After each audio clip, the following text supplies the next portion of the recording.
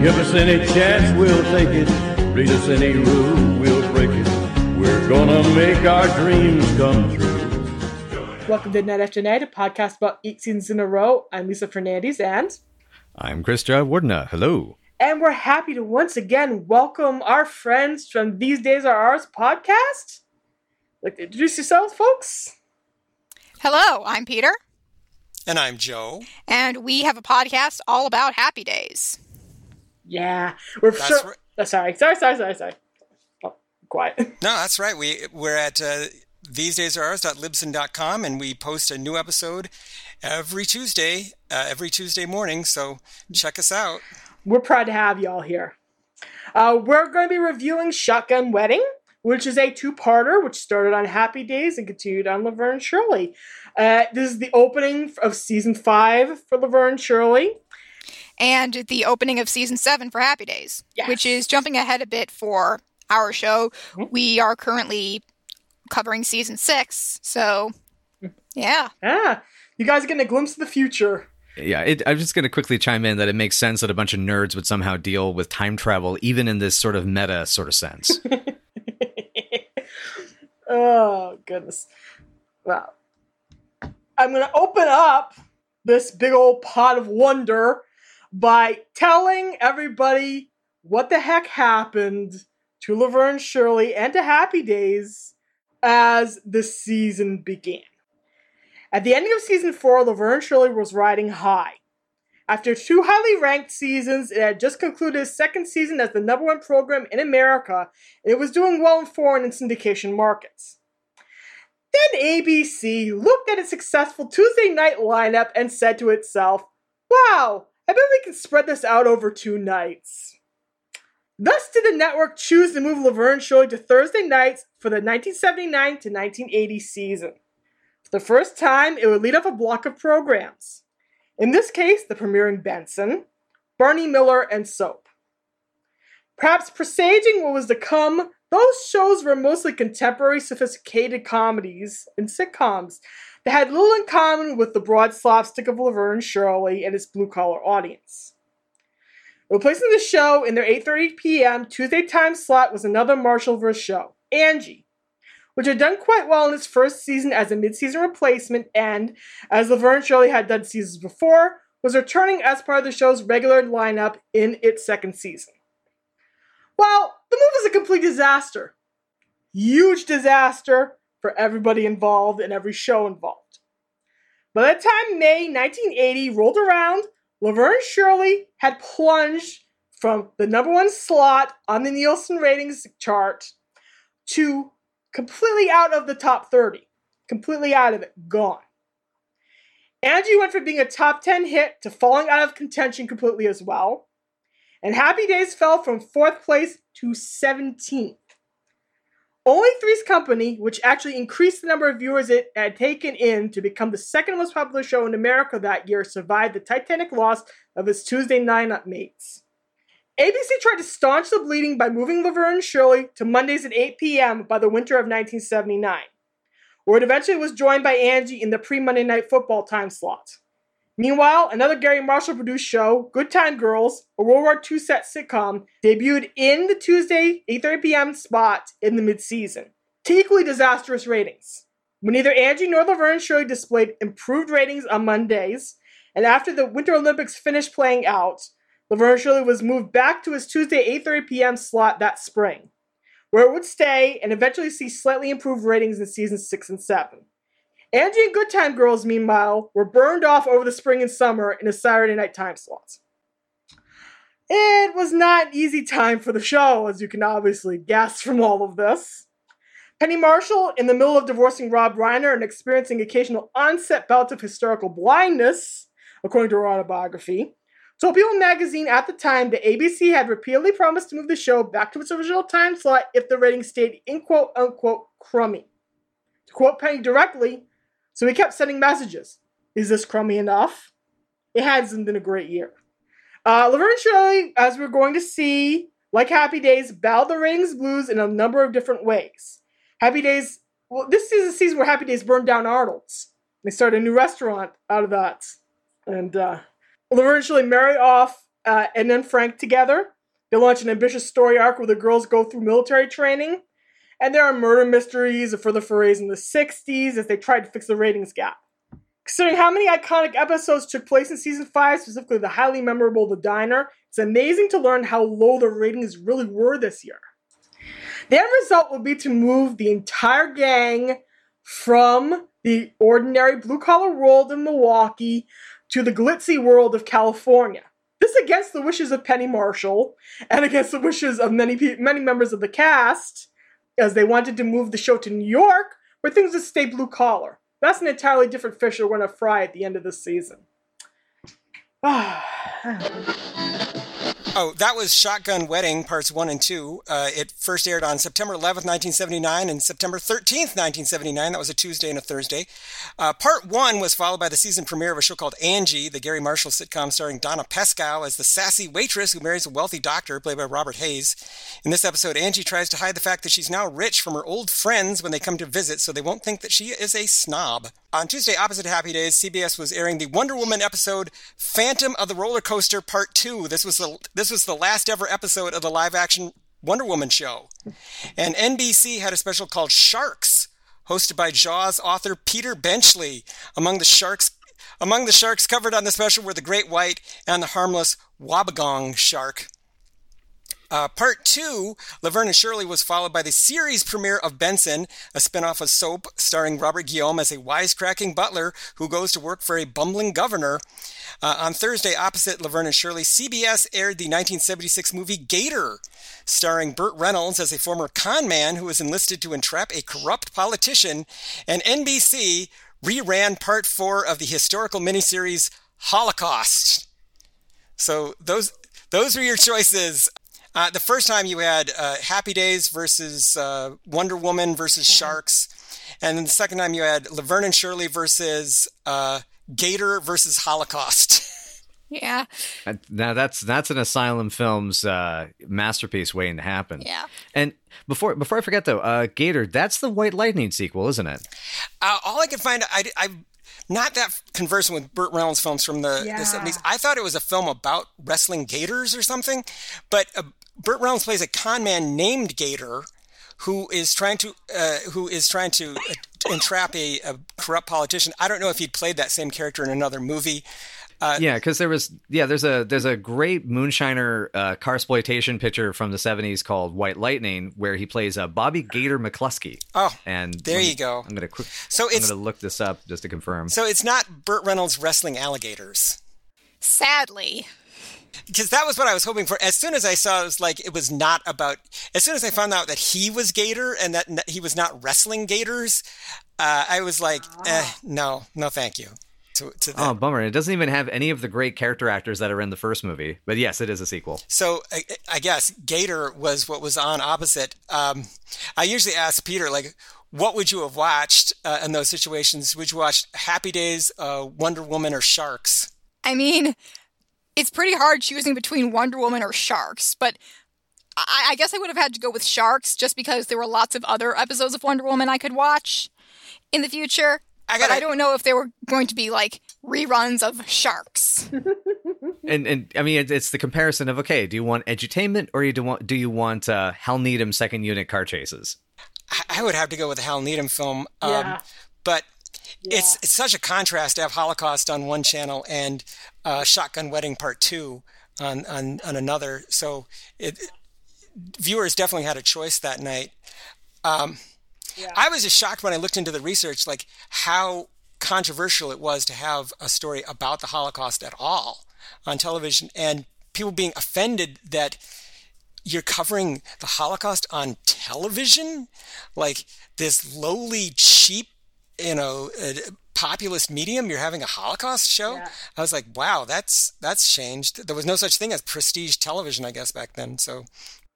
Yeah, it's part of it's the prestige thing, and part of it's also just in terms of the era in which it comes from. I think is television was a medium that people were trying to do more important things, because this comes after Roots, and actually I believe it was from the same director as Roots, the Holocaust miniseries, and there were people trying to push the boundaries of what it could be, because as the 60s and 70s wore on, that's why we get sitcoms like Laverne and Shirley and Happy Days, is because, we start with the great TV Playhouse stuff that, gives us Sidney Lumet, gives us John Frankenheimer, gives these, really talented directors, the starting ground. And then we move into, essentially a decade and a half of, it's like, it's this week on FBI, and here's the new latest episode of Green Acres, and so basically it was just to kick up your feet after a long day at work. And especially at the end of the 70s, and into the early 80s, you have this whole push of like, well, the 70s kind of sucked. Yeah. And the 60s kind of sucked, and it was kind of rough and tumultuous in Vietnam, and MLK, MLK's passing, and Watergate, and people don't want to be reminded of this horrible travesty, which is, part of what I think happens when people say, oh, that's too soon, for a thing.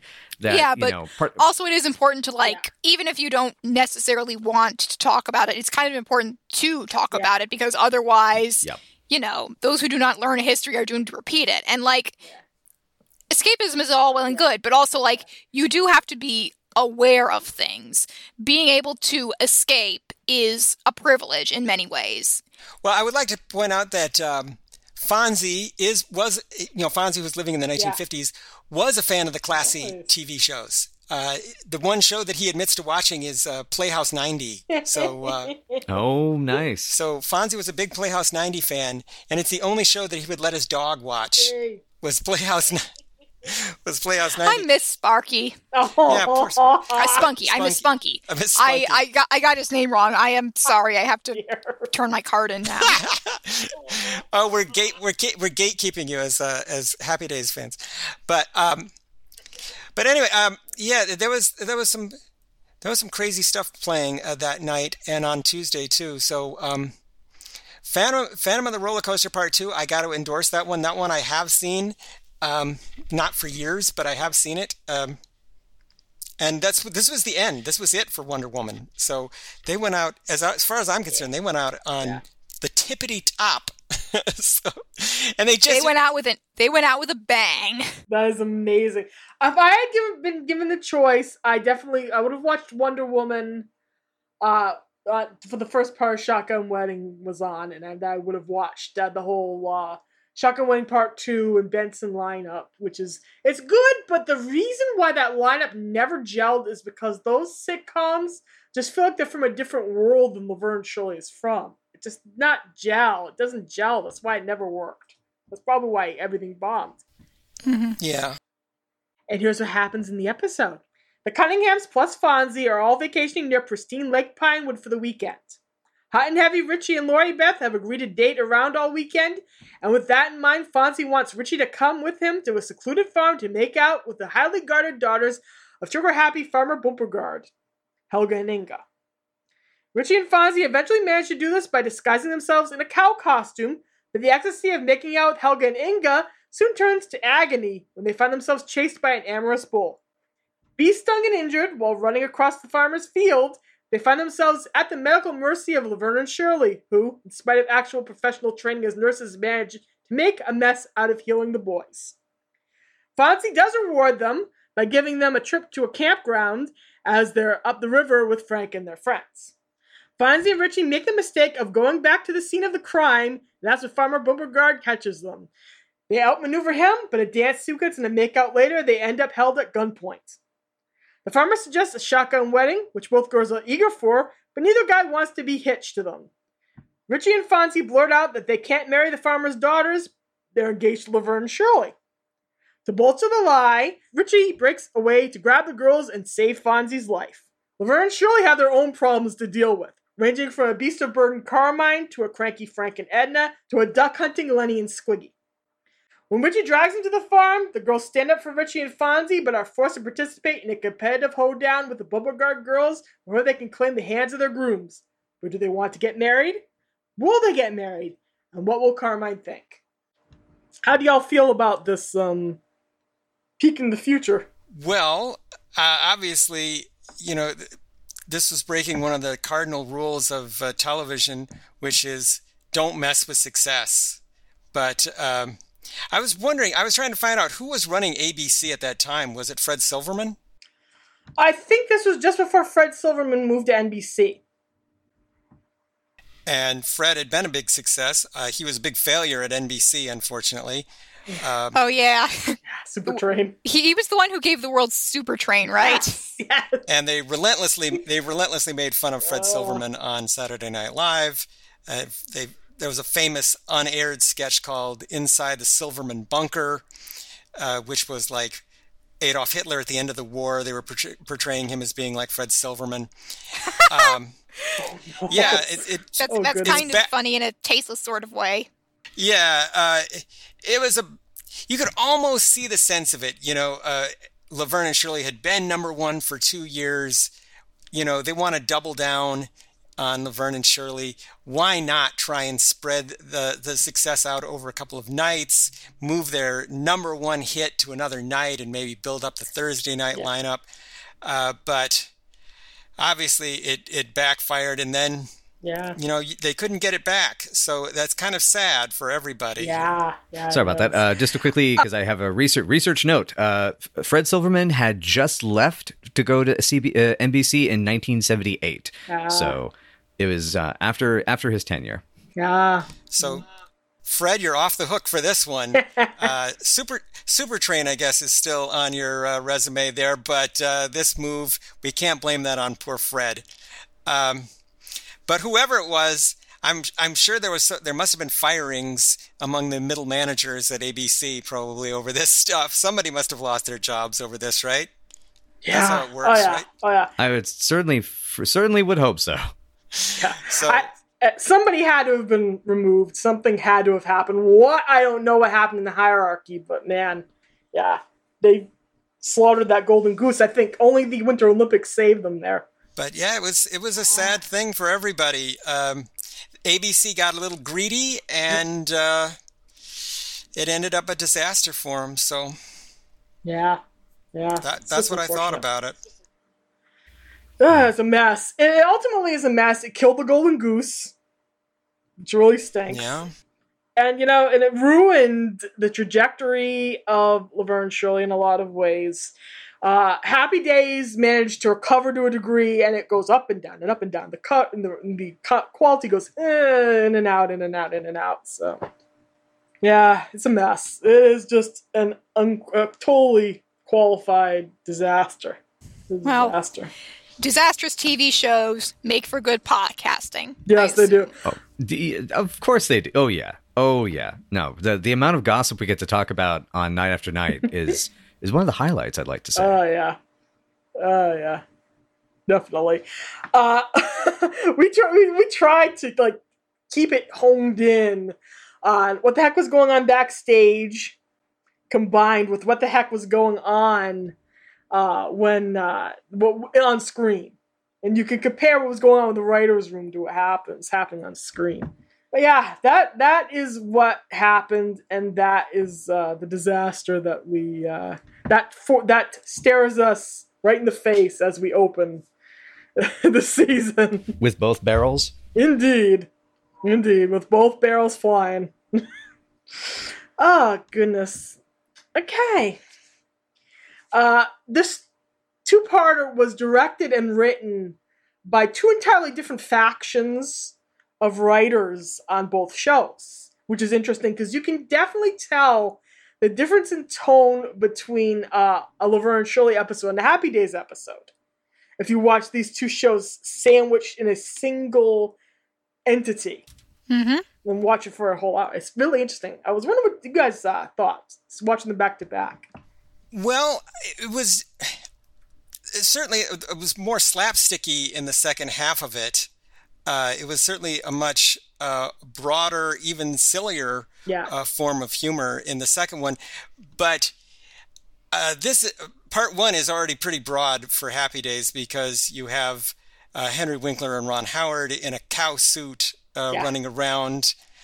And then, of course, you have the big scene where Laverne and Shirley are tending to the injuries of the Fonz and Richie, and they're pulling the boots off and tending to the bee stings, and everybody's falling all over each other. Yeah. And there's one particular moment, very suggestive moment, where it looks like where Laverne is just draped over Richie's body. Yeah, keeping him warm because she doesn't want him to go into shock. Right. Yes. So it's, I had to make an animated GIF of that like immediately as soon as I watched the episode. It's like, oh yeah, that's happening. So hey, innuendo works for Three's Company. It can work for Happy Days. Oh yeah, it definitely works for Laverne and Shirley. Definitely. So I think Happy Days was trying to be a little bit more like Laverne and Shirley this week. They were going for a little bit crazier story than they normally do. So yeah. I wonder if part of the reason for that is because the script for the Happy Days segment was written by Fred Fox Jr., who got his start through a connection with his father. Knew Gary Marshall, and he was set, and so he got the gig writing "Excuse Me, May I Cut In?" And apparently that went over so well when it was recorded that Gary brought him on as a story editor, for Happy Days. Yeah, Fred Jr. was really one of Gary's most trusted lieutenants. I think he had Fred in some capacity on practically every show that he did. He was on Joni Loves Chachi and Who's Watching the Kids, which was, well, to us, Who's Watching the Kids is still happening as we're discussing season 6. And I think Fred remained loyal to the Happy Days brand. I think he worked even on the reunion special. And recently on Twitter, we were trying to identify everyone on the Happy Days softball reunion team, if you saw that picture. And I think Fred was even there. So I don't know. I think Fred would do whatever he was assigned to do. And, I think Fred was a utility infielder, basically, for Gary. I think he would write whatever the tone required. So certainly, especially if it even comes down to being the man who has the notoriety of having written Hollywood Part 3. Well, we've talked a lot about that 3-parter on our show, and I personally feel that its infamous reputation is perhaps undeserved. I was going to say that I think that 3-parter is actually, once you turn your brain off, it's actually a lot of fun. I do think Happy Days got less good over time, but I don't think that's because of Hollywood Part 3. Like, Hollywood Part 3 is just a fun, goofy episode. Yeah, I think that its reputation is kind of undeserved. It's harmless. I think more damage was done to the Happy Days brand by the episode where Fonzie goes blind than the one. Oh my God, that just gave me a freaking flashback. Oh, wow. Yeah, I vividly remember that episode. And there's really only so mad you can get about an episode where Fonzie water ski jumps over a shark set to music that kind of sounds like the Always Sunny in Philadelphia background music. Right. I have vivid childhood memories of that episode, and I don't know why that specific episode always sticks out to me, but I really, really remember that one. Oh, you'll remember it. It's very memorable, but I don't think in any good ways. So I think if anything damaged, I'm gonna blame that episode more so than jumping the shark. I hate that phrase, by the way. I wouldn't even call our episode that. I called our episode, I think, Shump the Shark, because I didn't want to say jump the shark. So I will say that even like some of the worst episodes of Happy Days are better than some of the worst episodes of Laverne and Shirley, because there's some doozies in season 8. There's some doozies in season 8. There's Bully Show, which we have watched and both loathe. There's Road to Burbank, which is a very reputation in the fandom for a lot of reasons, and we'll get to that in a while. But yeah, I will always say that at least Happy Days has a great ending. At least it's a beautiful ending. It's consistent. You continuously care about these characters all the way through the show, for the most part, from what I've seen, from what I can remember. And honestly, altogether, it hangs together nicely. From start to finish, it seems to work. Yeah. Sorry, go ahead. Yeah, I would say that even the last few seasons have a certain dignity to them. And I think stuff in the last season, like Richie's return and the Passages, a 2-parter, are both very well handled and treat the characters with a lot of respect. So and also great is the one where Fonzie Fonzie meets a ghost. Oh, yeah. May or may not just be a dream. Yeah. And he learns a lesson about not being too nostalgic, which is kind of funny coming from Happy Days. But, It took him the whole series to learn that nostalgia is a death trap. And it can be a literal death trap. He almost dies in his dream because of being too nostalgic. He almost gets hit by a train. But this episode, I mean, this shotgun wedding two-parter, this is as frivolous as it gets, really. I think this might... Well, I mean, aside from the attempted death by shotgun. Yeah. I guess so. Even then, it's still very like Yosemite Sam, Elmer Fudd kind of violence. Oh, though.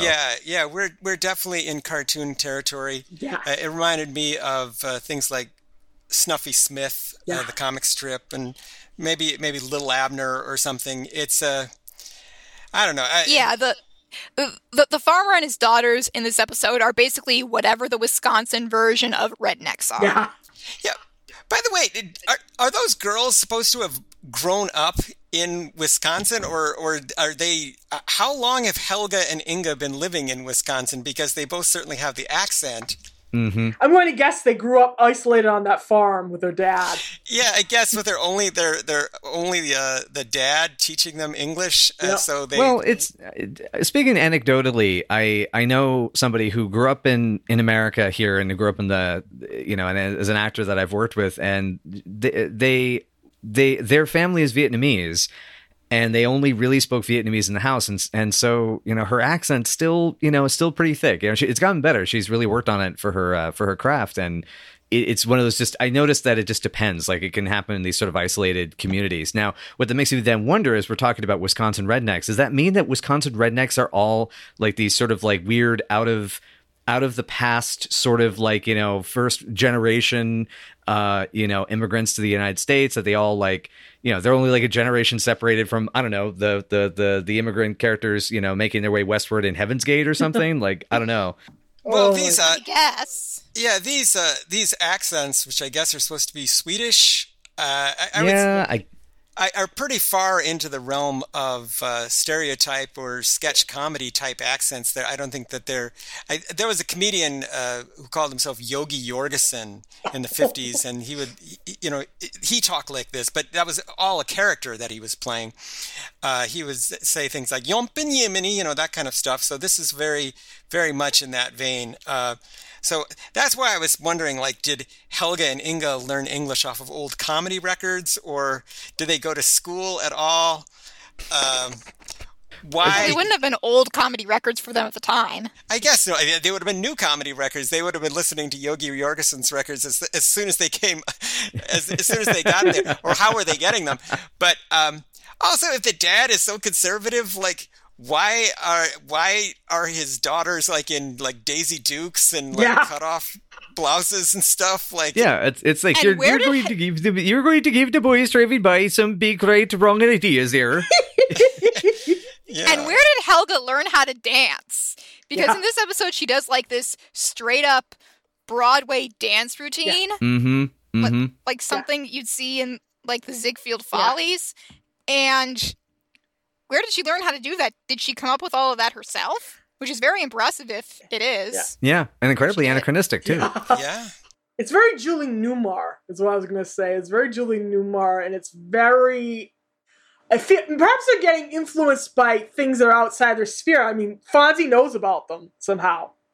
So, it's possible. Well, I mean, doesn't he know about them because of the newspaper clipping about their father murdering a Tupperware salesman? Or they're really shooting. Assaulting with a deadly weapon, at least. The salesman, I hope, is alive. I don't think there's a straight-up murderer on hand. I don't think they'd go that far with it.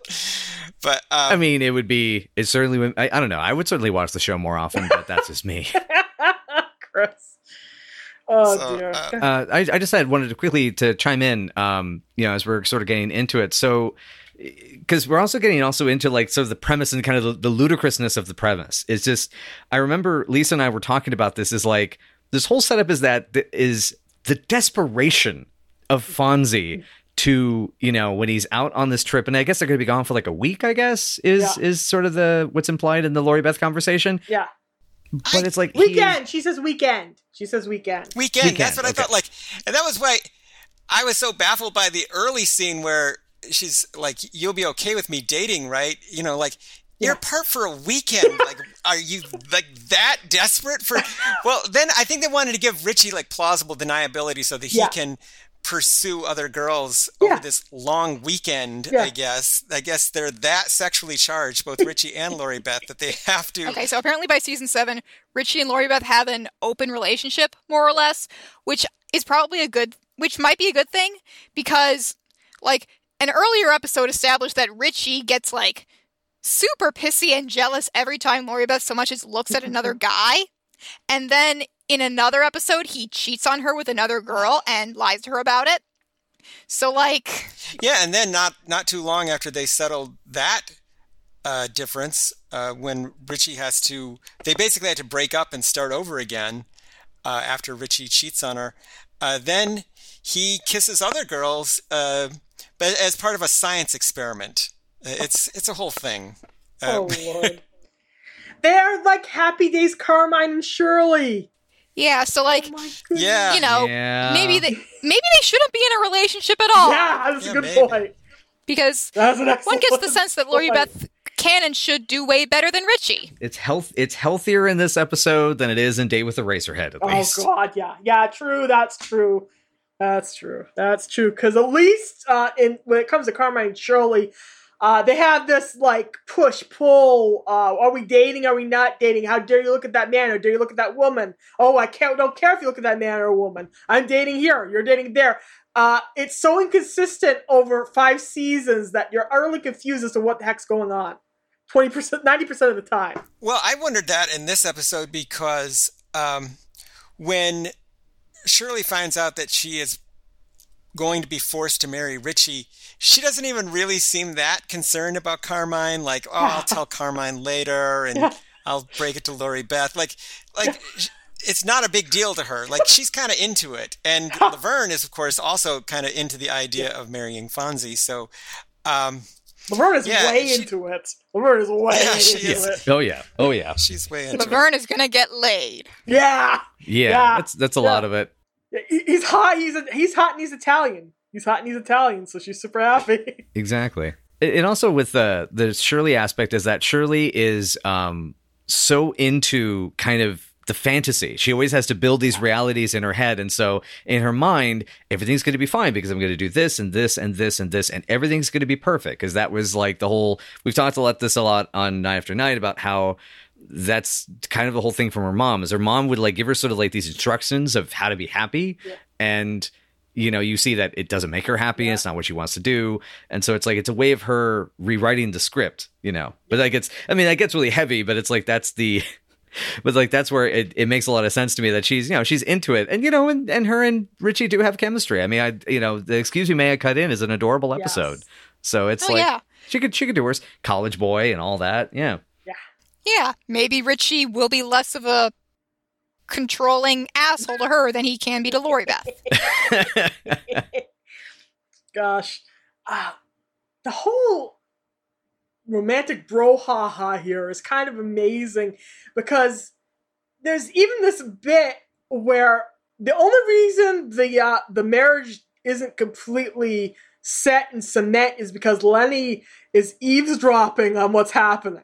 Yeah, otherwise, Lenny and Squiggy don't really seem to have much reason to be on this trip at all. Nope, not at all. I'm not exactly sure.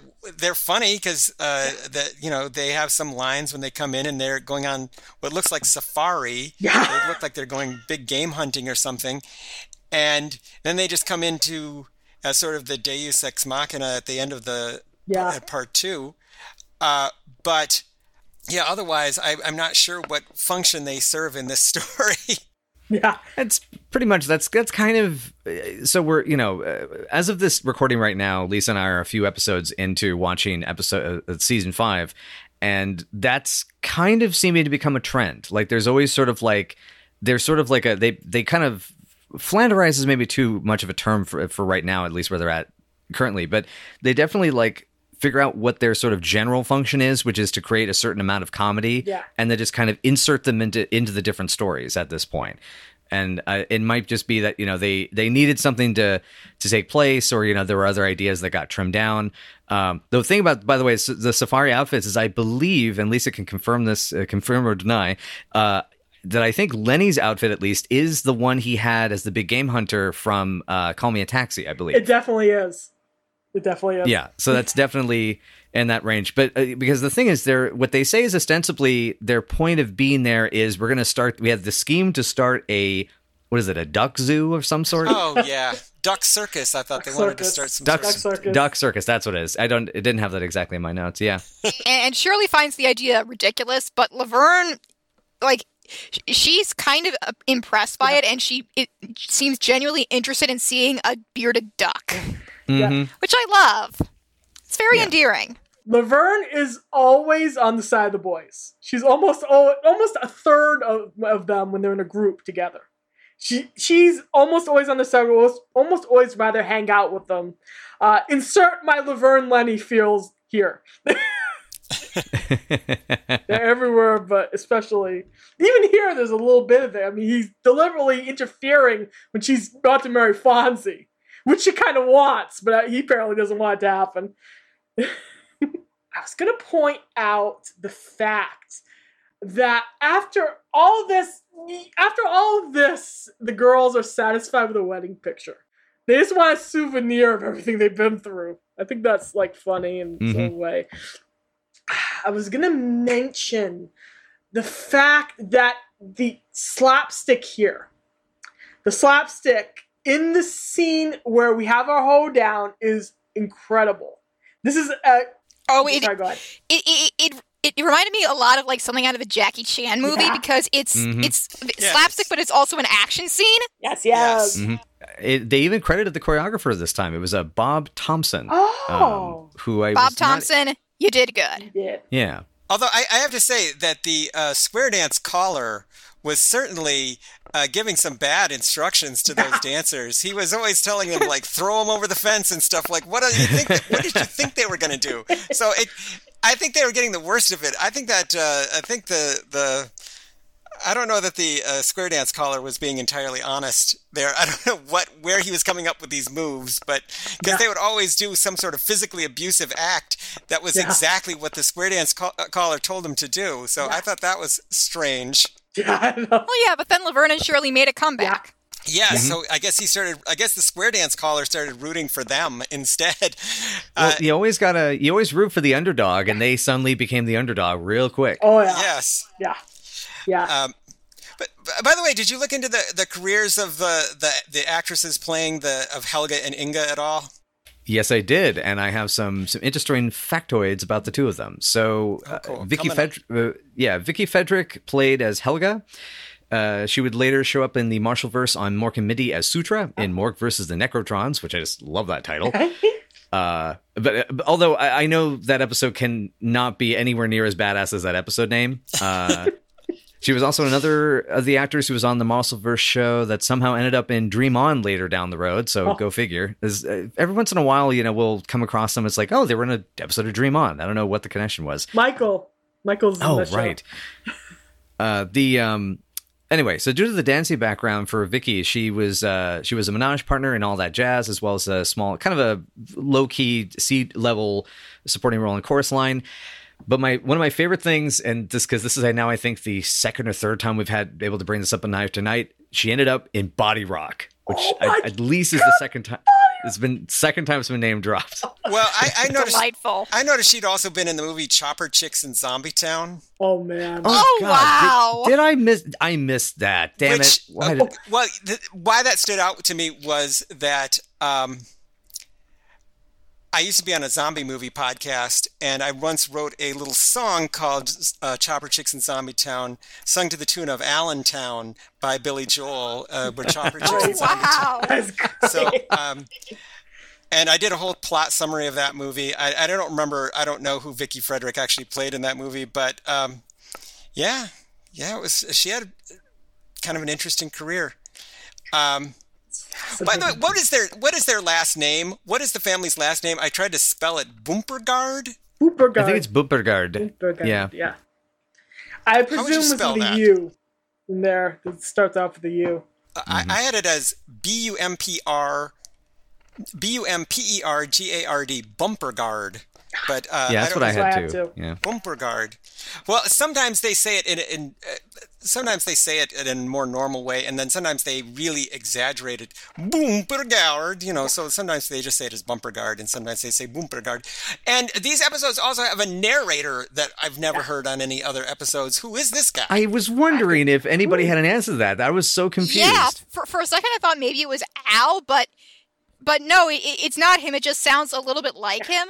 And then we never find out. Yeah, normally they bring Al with them on these trips, and then or they write a letter to Al, and then Al will read like a postcard or something. But this time they didn't bring anybody with them on the trip to do the narrating. So there's just this narrator guy who's, I think, in both episodes that they never identify, and we never know who he was. So, and he's not credited. So yeah, normally if there's a voiceover on Laverne and Shirley, when you had to link together two parts, one of the cast members does it.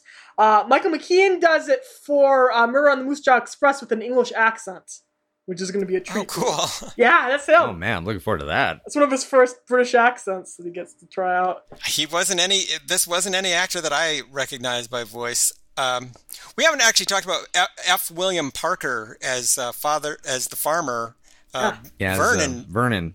Vernon Bumpergard. I keep wanting to call him Vern in an earnest voice. Know what I mean, Vern? A royal banner. And I think that guy, F. William Parker, I think basically he's still working, or he has been working within the last few years. So he's still at it, still going. Yeah. It was active as of 2018. It looks like. Yeah, he was. Like Revenge of the Nerds, Lost Highway, Terms of Endearment is what he's most known for. But the dude was in the Chimera episode of X-Files back in the 90s. So wow. Okay. That is so cool. So yeah, that guy has a pretty cool resume. The only other person we haven't talked about was Will Hunt as the preacher. Oh. He was... Well, I mentioned him because both he and F. William Parker were on a Western show called Paradise that I have no memory of at all. But they were both on a Western show that lasted like 3 or 4 seasons that I have no memory of at all in the 80s. It would have been odd to have a Western on TV at that time, but they were both on it. So I wondered if they shared war stories from being on Laverne and Shirley or something. It's a good question. Yeah, the one thing I had to point out about Will Hunt is he got TV roles here and there, including a couple of spots on Hello Larry, and I wanted to give a quick Portland represent for that one. Oh my God! Hello Larry. Joanna Gleason was on that show. Oh yeah, cool. Yeah, and George Mamoli from Phantom of the Paradise is in it as well. Yeah, and cool. And he also was it they call him Uncle Tom, I think, the guy who ran the kids' shoe store in The Cruise Part 1. Yes. Yeah, one of 4 people I think we've seen so far from Phantom of the Paradise who end up in Laverne and Shirley in some way or another. So many connections. So cool. Yeah, my theory is it's because Cindy was friends with Francis, and Francis was friends with De Palma, is my theory. Oh, okay. Huh. Well, I always feel, if you've ever seen the credits to Hello Larry, which has a great theme song, the footage they got of George for the credits is like so unflattering looking. There's a photo of him like disco dancing and pointing in the air like Travolta. And it's like, wow. It's so bad. And I was like, if I had been him, I wouldn't have wanted that to be on TV every week. So I would have been glad that I think I would have been glad that show was canceled if I had been him. But well, he didn't live too much longer after that anyway. So there is that. He didn't. Unfortunately, George didn't live very long. But some interesting people.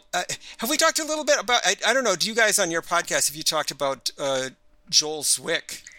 Yes. Especially through season 4, I had to dig up a lot of information. I dug up a little more. One of the things I thought was kind of cool, this is a real quick Joel Zwick thing.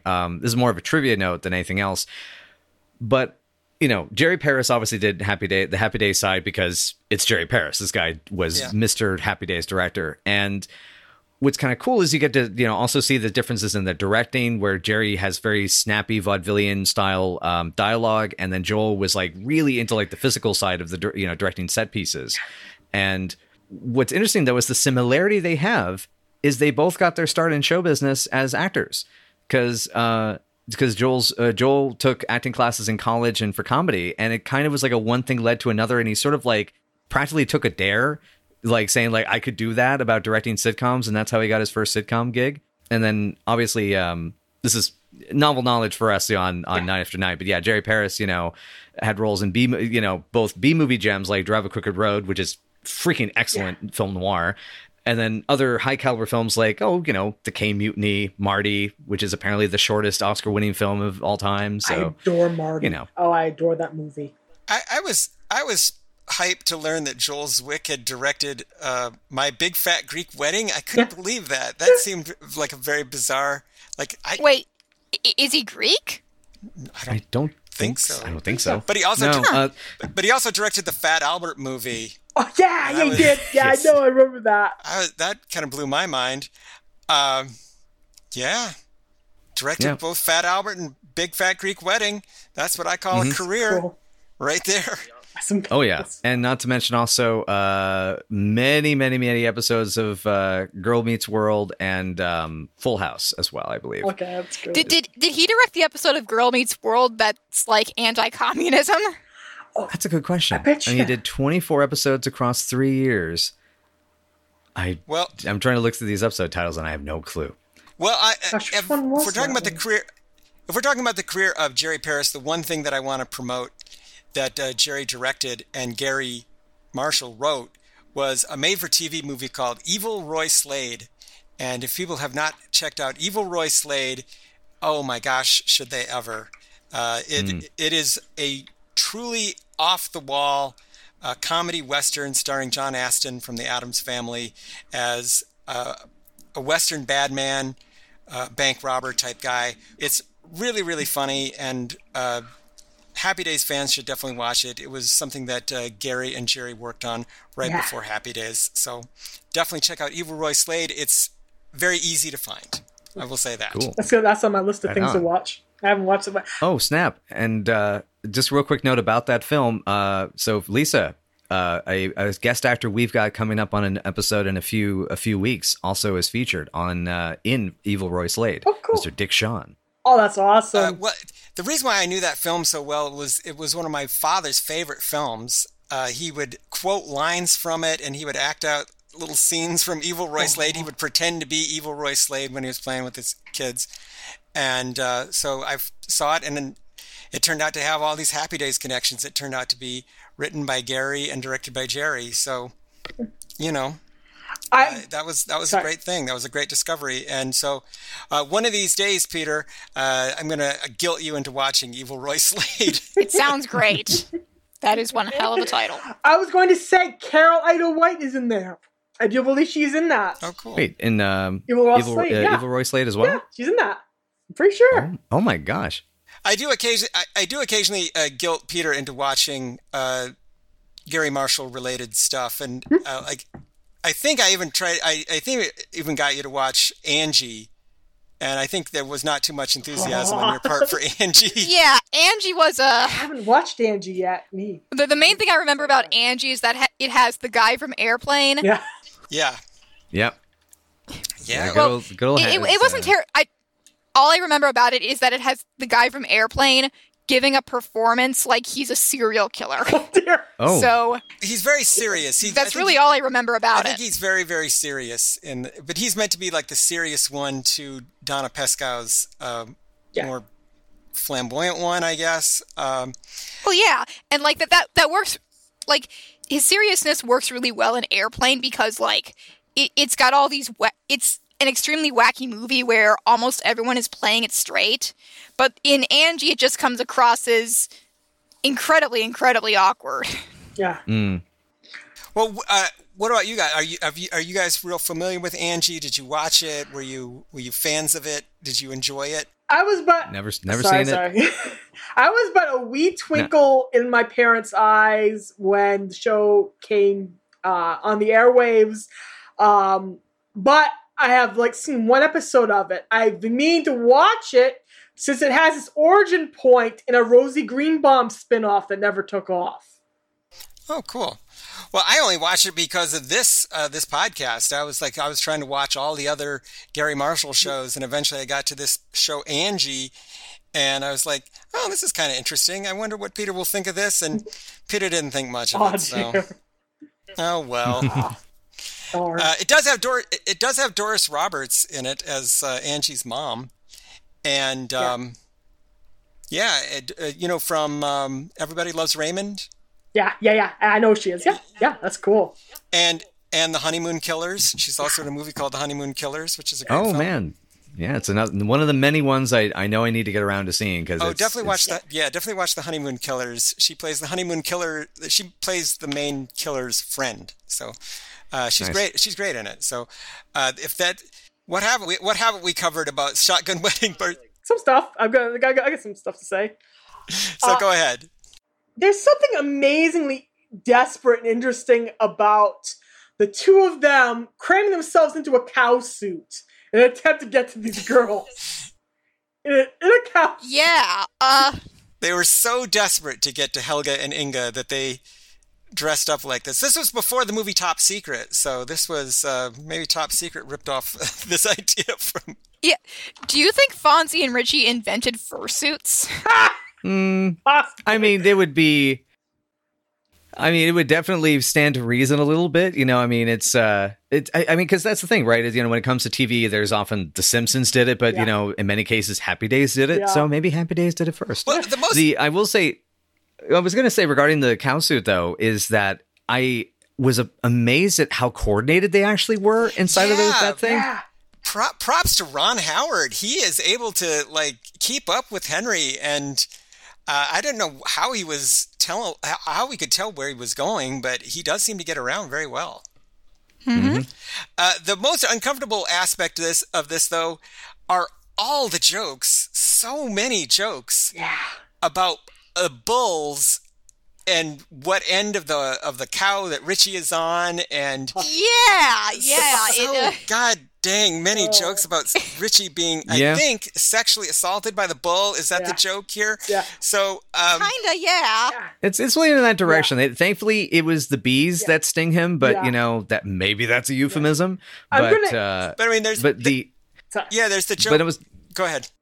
I was just gonna say, hey, on the bright side, the Fonz is too cool to fart, so at least there's that. Yes, he does not. He does not. So, but they're gonna say well, what if a bull comes up after us? He said, and Fonzie says, considering what side of the bull you're on, I'd make friends with him. So I was thinking, oh, okay, so that's the joke. So that the bull is going to. By the way, isn't it bizarre? Season 6 begins with Fonzie fighting a bull or riding a bull, and then season 7 they're being chased by a bull. So I guess it's bulls at the beginning of every season now. I mean, does it keep going until the Matador spits? I guess. Okay, it's not over until the Matador spits. Okay, that was another thing. Obviously, that is a parody of "It Ain't Over Till the Fat Lady Sings," right? Yeah. Mm-hmm. Yeah. I thought that expression goes back to the 30s or the 40s or something, and I could only trace it back to 1975. So that would have been a fairly new thing to say. How is that possible? Oh, forget it, Jake. It's Marshallverse. I guess so. But didn't you think that expression, the second caveman probably said that to the first caveman or something? That's why I thought it went back. To that's what you say. I see what you're saying. Yeah, it's it seems like the kind of a phrase that would have been around longer. Yeah. Yeah, but it was apparently a 70s phrase. I had no idea. It doesn't sound like weird. A 70s phrase. It sounds like something maybe from the 30s or 40s or something, but it didn't sound like a 70s phrase. But I don't know. I don't know if were any of us alive during the 70s? I was not. I was not. I was at the end of it. Okay. Yeah, because like my thinking is because whenever I hear like someone say "keep on trucking," I'm just like, the hell are they talking about? And yet it's like, like I mean, I've seen the shirts and I've seen its use in things, and my mom told me about it when I was 7 and all that. And so it's like, okay, I don't get it, but fine. So that's what I mean. Yeah, because just it's like that's the interesting thing also about this episode and about, as you're saying, like these kind of weird like associations, right? You kind of get these layers of. This thing reminds you of this thing, reminds you of this thing. And but like certain things stick. And, I guess that's the thing about that phrase, the use of the phrase, it ain't over till the matador spits. It sounds like something that, is almost made for the show. So I'm actually surprised that it even existed. It's some sort of nomenclature before then. Well, if it hadn't, that would have been a very surreal thing to have said. And that for both Fonzie and Laverne to have both said, they both knew that expression. But true. Or maybe true enough, but you remember Penny, right behind Penny is that backdrop that's got the weird ass freaking scene because the production designers probably had to throw that set together in like a day. Yeah. Did anybody else notice that? It's not the most convincing outdoor scene I've ever seen. No. Yeah. Did anybody but me try to pay attention to what music the square dance band was playing? Did anybody recognize the songs? It kind of sounds. I heard Turkey in the Straw in there. Turkey in the Straw is definitely in there. And during the wedding proper, they were playing the wedding march, the Wagner, the Wagner thing. But the square dance music, I heard Old Joe Clark, Fare Thee Well, Old Joe Clark, Goodbye Betsy Brown, Fare Thee Well. Does anybody know that one? Fare Thee Well, Old Joe Clark, Goodbye. We had to learn that. That's an old bluegrass song. We had to learn it for some reason in elementary school. And did you have to square dance in gym class, and that was what they played? Yes, we had to do that stupid thing. Thanks a lot, Henry Ford. I did too. Yes, dead old racist. Yes, we had to learn square dancing. But I also heard the Arkansas Traveler, which most people might know as the I'm bringing home a baby bumblebee. That thing. Yeah. And supposedly that was at one time the state song of Arkansas. But why they're playing the... Is it racist? Is it racist? Because every time I hear a song that I haven't heard before and I hear that it used to be a state anthem, I think... Okay, how many slurs does it have? I don't know that. I've only ever heard it. The only time I've ever heard it with lyrics is "I'm bringing home a baby bumblebee." Yeah, that's what I've heard it from. Yeah, that's what I've heard. But I didn't even know it was a song beyond that until I saw it on Mystery Science Theater 3000. It's in the Junior Rodeo Daredevils. It's the music all through. Oh yeah, they play the Arkansas Traveler. And gotcha. Okay, so that's why that sounded a bit familiar. Yeah. So I was actually, speaking of Mystery Science Theater, I was expecting with the hoedown caller to suddenly call out now promenade and and then suddenly turn into absolute anarchy. Anarchy. Now promenade. Yeah, unfortunately, other than elementary school, Mystery Science Theater is where I got most of my square dancing knowledge from as well. But I mean, that's why. But I mean, that's the thing, right? You now have a higher chance of being cool and not a square. Yes, not a square. I'm sorry. Was that a bad pun? I'm sorry, Lisa. That was a good pun. I enjoyed it very much. By the way, did you talk at all about what was her name? Judy Pioli Irvin, the writer of the part 2. I don't know much about her. I was just about to bring her up. Yeah, we've just sorry. Go ahead. Go for it. Yeah. She has written a lot of our favorite episodes. She wrote Debutante Ball, which is an excellent episode. She wrote Lenny's Crush. She co-wrote several other really, really great episodes, and she also appeared on screen as the wonderful Terry Buttafuoco. So, cool! Awesome. We love her. Do you think she brought a female perspective to this shotgun wedding scenario? Do you think? Definitely. Well, it's I'll let Lisa say more about this because I think she's studied a lot more about this for the top 5 for season 2. Yeah. But my understanding was that because Judy, I think, was on as in the writing staff like since season 1, basically. No, she was hired around season 2 or 3. Season 2. Okay, season 2 or 3. Okay, I'm getting mixed up with Paula Roth again. Paula Roth. This keeps happening. Yeah, it was Paula Roth. Go ahead. Does the system work the same way on Happy Days, where sometimes people get script writing credits, but then they just get all these different titles like creative consultant and like script consultant and executive producer, and they get all these names other than calling them writers because they don't want to admit that there's like a writer's room, I guess. So they have to pretend like all these people have consultant or producer in their name. Yeah. Well. Yeah, that happened a lot. On Laverne and Shirley, it's a bigger mess because everyone was always fighting the writing staff. And people were always getting fired, and people were always getting rehired. And the actors were always fighting with the writers, and the writers were always fighting with the actors. In Laverne and Shirley's case, since Chris was just bringing this up, there were only 2 women in the writer's room going through about, I'd say, somewhere in season 2, and they hired Judy Pioli. One was Paul Roth, and one was Deborah Leshin. And that their male colleagues were constantly asking them, get up to get them coffee and junk. So the 2 of them got T-shirts that said "Girl Writers" on it, so that people would stop doing that to them. So that happened. Wow. Yeah.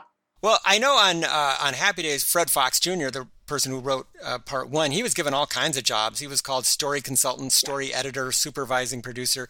Did they ever give Judy a job title, do you think? Can't remember. I'm pretty sure. Didn't she become a script supervisor somewhere around season 6, Chris? I'm trying to remember. That is correct. Well, the title is story editor from 77 to 78, executive story editor from 78 to 79, and executive story consultant for 1979, which is when she basically, because it looks like season 5 was her last year doing that before she would actually just write scripts, because she would continue writing on the show off and on, kind of like a couple in season 7, one in season 6, and then one for season 8. So it's kind of so I think she started to phase out a little bit, to go get other gigs, I think is part of it. So with a guy like Fred Fox Jr., even though he's not necessarily credited as a writer on every single episode, I just assume he's in the room pitching ideas or fixing up scripts. So I wondered if it was the same way with Judy. Yeah. I wouldn't be shocked if that's how it went, because I know Michael McKean on Twitter has repeatedly said, well, versus people being credited as the writers of these episodes, this person put in a line, I made up this line, he's mentioned various things that got thrown into the pot. So it's probably run the same way, the writer's room. Well, I don't know if things have even changed that much on TV, because I just saw the making of the Eric Andre show, which is about as far from Happy Days and Laverne and Shirley as you can get. Yeah. And they just had a very normal looking writer's room, and it was just a big table with people like pitching ideas. Mm-hmm. But almost no one was identified in the little making of documentary as writer. They all had like producer, executive consultant, and they all had all these job titles. So I think that's still the way television works. Yeah. Well, I know in South Park kind of had a similar situation when they did that 7 Days to Air documentary. I mean, they had like Bill Hader in there, and he's never credited as a writer, but he's coming up with jokes and ideas in the space with them. Yeah. So he said, now Bill says he came up with a fish sticks joke. So he claims the Kanye West fish stick joke was his idea. So yeah, I don't think any of these people were, sometimes these people aren't credited as writers, but I think that's what they're basically there to do. I think they're basically there to be in the room and pitch ideas and stuff. So yeah, that's what I thought Fred Fox Jr. did. So even though he's not writing every single episode, I just think he's part of the creative team. Mm-hmm. Yeah, and that does seem to have happened from what I'm starting to understand. But a lot of it, I will say, most of what it comes down to with the writing process is a lot of it's conjecture. Because even for instance, we got sort of confirmation recently, or at the very least, the implication that when they would do shoots, David Lander and Michael McKean would basically go to the writer's room after shooting and punch up the jokes for Lenny and Squiggy. Because that was their way of protecting the characters. Yeah, because they were the ones who created Lenny and Squiggy, and they were the ones who perfected them in, like, comedy shows and stuff. And they were the ones who basically just got hired to be on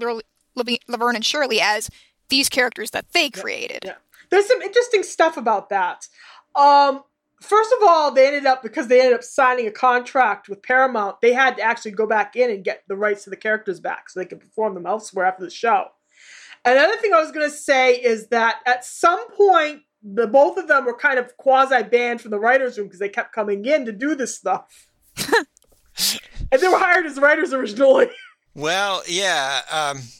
Sometimes people, Michael was on Saturday Night Live, and that's a show that's infamous for hiring people supposedly as performers, but kind of expecting them to write too, even if they don't get credited as writers. So his experience on that show was super interesting, by the way he's talked about it. And he said, well, I met a lot of interesting people, and the stuff I did manage to get on air was good, but on the other hand, you kept on getting called in to go play David Spade's dad, basically, in sketches, and he kept on.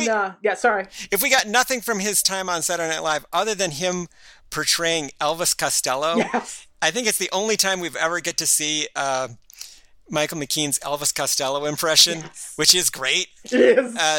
He loves Elvis Costello. So I was glad that he got that on the air somewhere. So it wasn't a total loss. It wasn't, and he plays Lenny at least twice. Yes, he does. In the wonderful Welcome Back, Kotter Pulp Fiction sketch, which Chris loves. Yeah, adores that. It's a great sketch. You're gonna die. I mean, I'm a nerd enough that I can even. Sorry.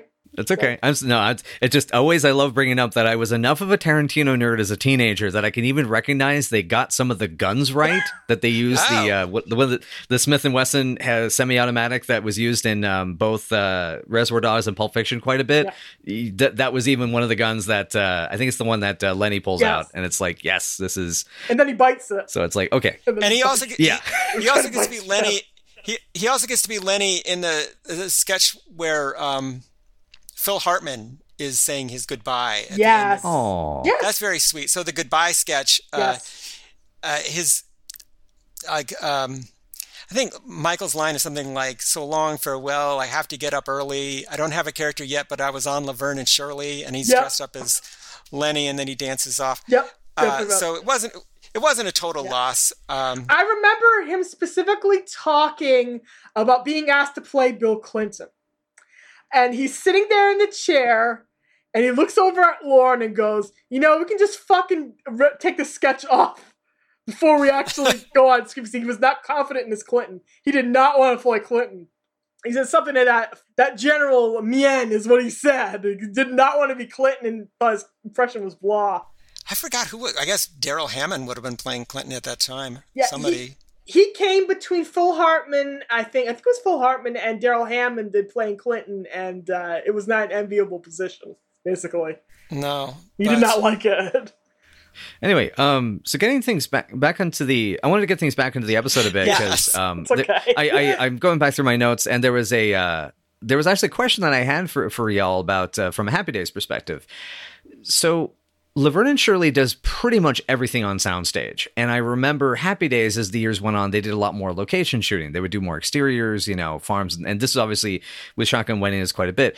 Was this specifically during this time where they just doing more in general? Or was this still kind of rare for them to actually do the shoots on the farm as an example? Well, they do that for big events. They tend to do that at the beginnings of seasons. At the beginning of season 5, they took the cast on. Heck, at the beginning of season 4, they took the cast on location. At the beginning of season 5, they took the cast on location. At the beginning of season 6, they took the cast on location.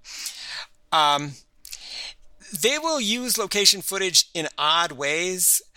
Sometimes they'll take the cast actually down to the real Happy Days house, for instance, on Cahuenga in Hollywood. Mm-hmm. Not that it's far from Happy Days from Paramount, but they'll take them down there to do a really nothing scene. They'll bring them down there to have them walk from the car to the front door. Right, because I'm assuming because they figure they could just reuse it, constantly and just loop over dialogue as needed. Yeah, well, sometimes, but there's one scene where they're just all waiting on the porch to be let in to the house, and they actually went to the house to film it, and I was like, that was probably a waste of half a day to take the cast and crew down there to film this stupid scene where they're waiting on the porch to get in. But ABC, I think, does count every penny because after Westward Ho, which was a very elaborate 3-part episode filmed out on the Paramount Ranch. They did the cheapest episode I think I've ever seen, which was Fonzie's blindness, which is an episode so cheap, we don't actually see a doctor's office or a doctor. Or an exterior of anything. There's no guest stars. There's no exteriors, and they did that very soon after Westward Ho. And I thought, oh, this was payback from the accountants at ABC. I thought like do the cheapest possible episode that you can do, and that's why I think that really stood out to me when I watched that Fonzie's blindness episode, was how cheap it looked, and I think it was because they'd spent all their money on Westward Ho. Man, that's wild. Speaking of Fonzie, another question I had to want to make sure was, we always have this imagining, right, of Fonzie being cool. Everything's cool. He never gets hot under the collar under any sort of circumstances. He might get a little angry, but then there's a snap and he's cool. Right. I love how terrified he looks when the girls are trying to take care of them and realizing, oh my God, Shirley's going to kill me. And I was curious, is this normal for Fonzie? Just once in a while when there's an escalating circumstance. Now, Peter, you like to talk about Fonzie's melodramatic side, so yeah. The thing is that Fonzie, he likes to act like being cool is effortless for him, but it's not. He puts a lot of effort into it. He puts a lot of stock into making sure that he has everything he needs to be seen as cool. His motorcycle, his jacket, his hair, his job as a mechanic. But as time has gone on, we have seen that Fonzie is just kind of a melodramatic disaster who will go off on the slightest thing. Yeah, Fonzie tends to react very, very big to things. And there's one episode that I don't think either Peter or I really liked called Rules to Date By. That's the one where they go to the bar, the lumberjack bar in Wisconsin. But that's the one where Richie is a pissy little baby because Lori Beth has interactions with men who are not him. God. But in that same episode, the thing that I actually liked about it is all through it, Fonzie is very paranoid and very wired, and he is like freaking out, and he needs to like just get out of town and get to somewhere like more out in nature because he's freaking out in Wisconsin, in Milwaukee. And there's no explanation for it. It's never explained why he's acting like this. He's just very, very tense. Like he's had like 100 cups of coffee in a row. And that shows you kind of what a more complex character Fonzie is beyond just being cool. He's a roiling mass of emotions underneath that cool exterior, and he will go to pieces over pretty much anything. He really, really will. I'm really kind of glad to hear about this, because one of the things I really got out of this two-parter was seeing the dynamic between Richie and Fonz and kind of their different personalities, because as in watching Laverne and Shirley and seeing how that dynamic works about, and especially the complexities of Laverne and Shirley and how those work, and hearing about these ideas of, Fonz he seems really cool, but there's layers to him and stresses and insecurities. And Richie also has his own, he's lacks confidence, but is very capable, and especially here, he's more confident, as he's older. So that was what I really appreciated getting to see here, was to witness that and see the comparison of the two pairs, basically. Yeah, I as we've been talking about this episode, I was thinking about the road movies, the road comedies. I don't know if anyone else has seen any of them. And if this is basically a road comedy, who's Hope and who's Crosby in this team? I don't know. I guess Fonzie is Crosby. I don't know. Yeah.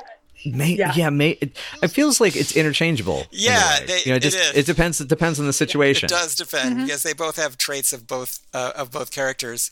But this definitely feels like one of the things about the road comedies is that even though there's a series of them, they're self-contained, and they basically start over again with each new one. And this definitely feels like a self-contained adventure. That I don't know if Richie or Fonzie is ever going to mention again. I think they would probably prefer not to. Probably not to.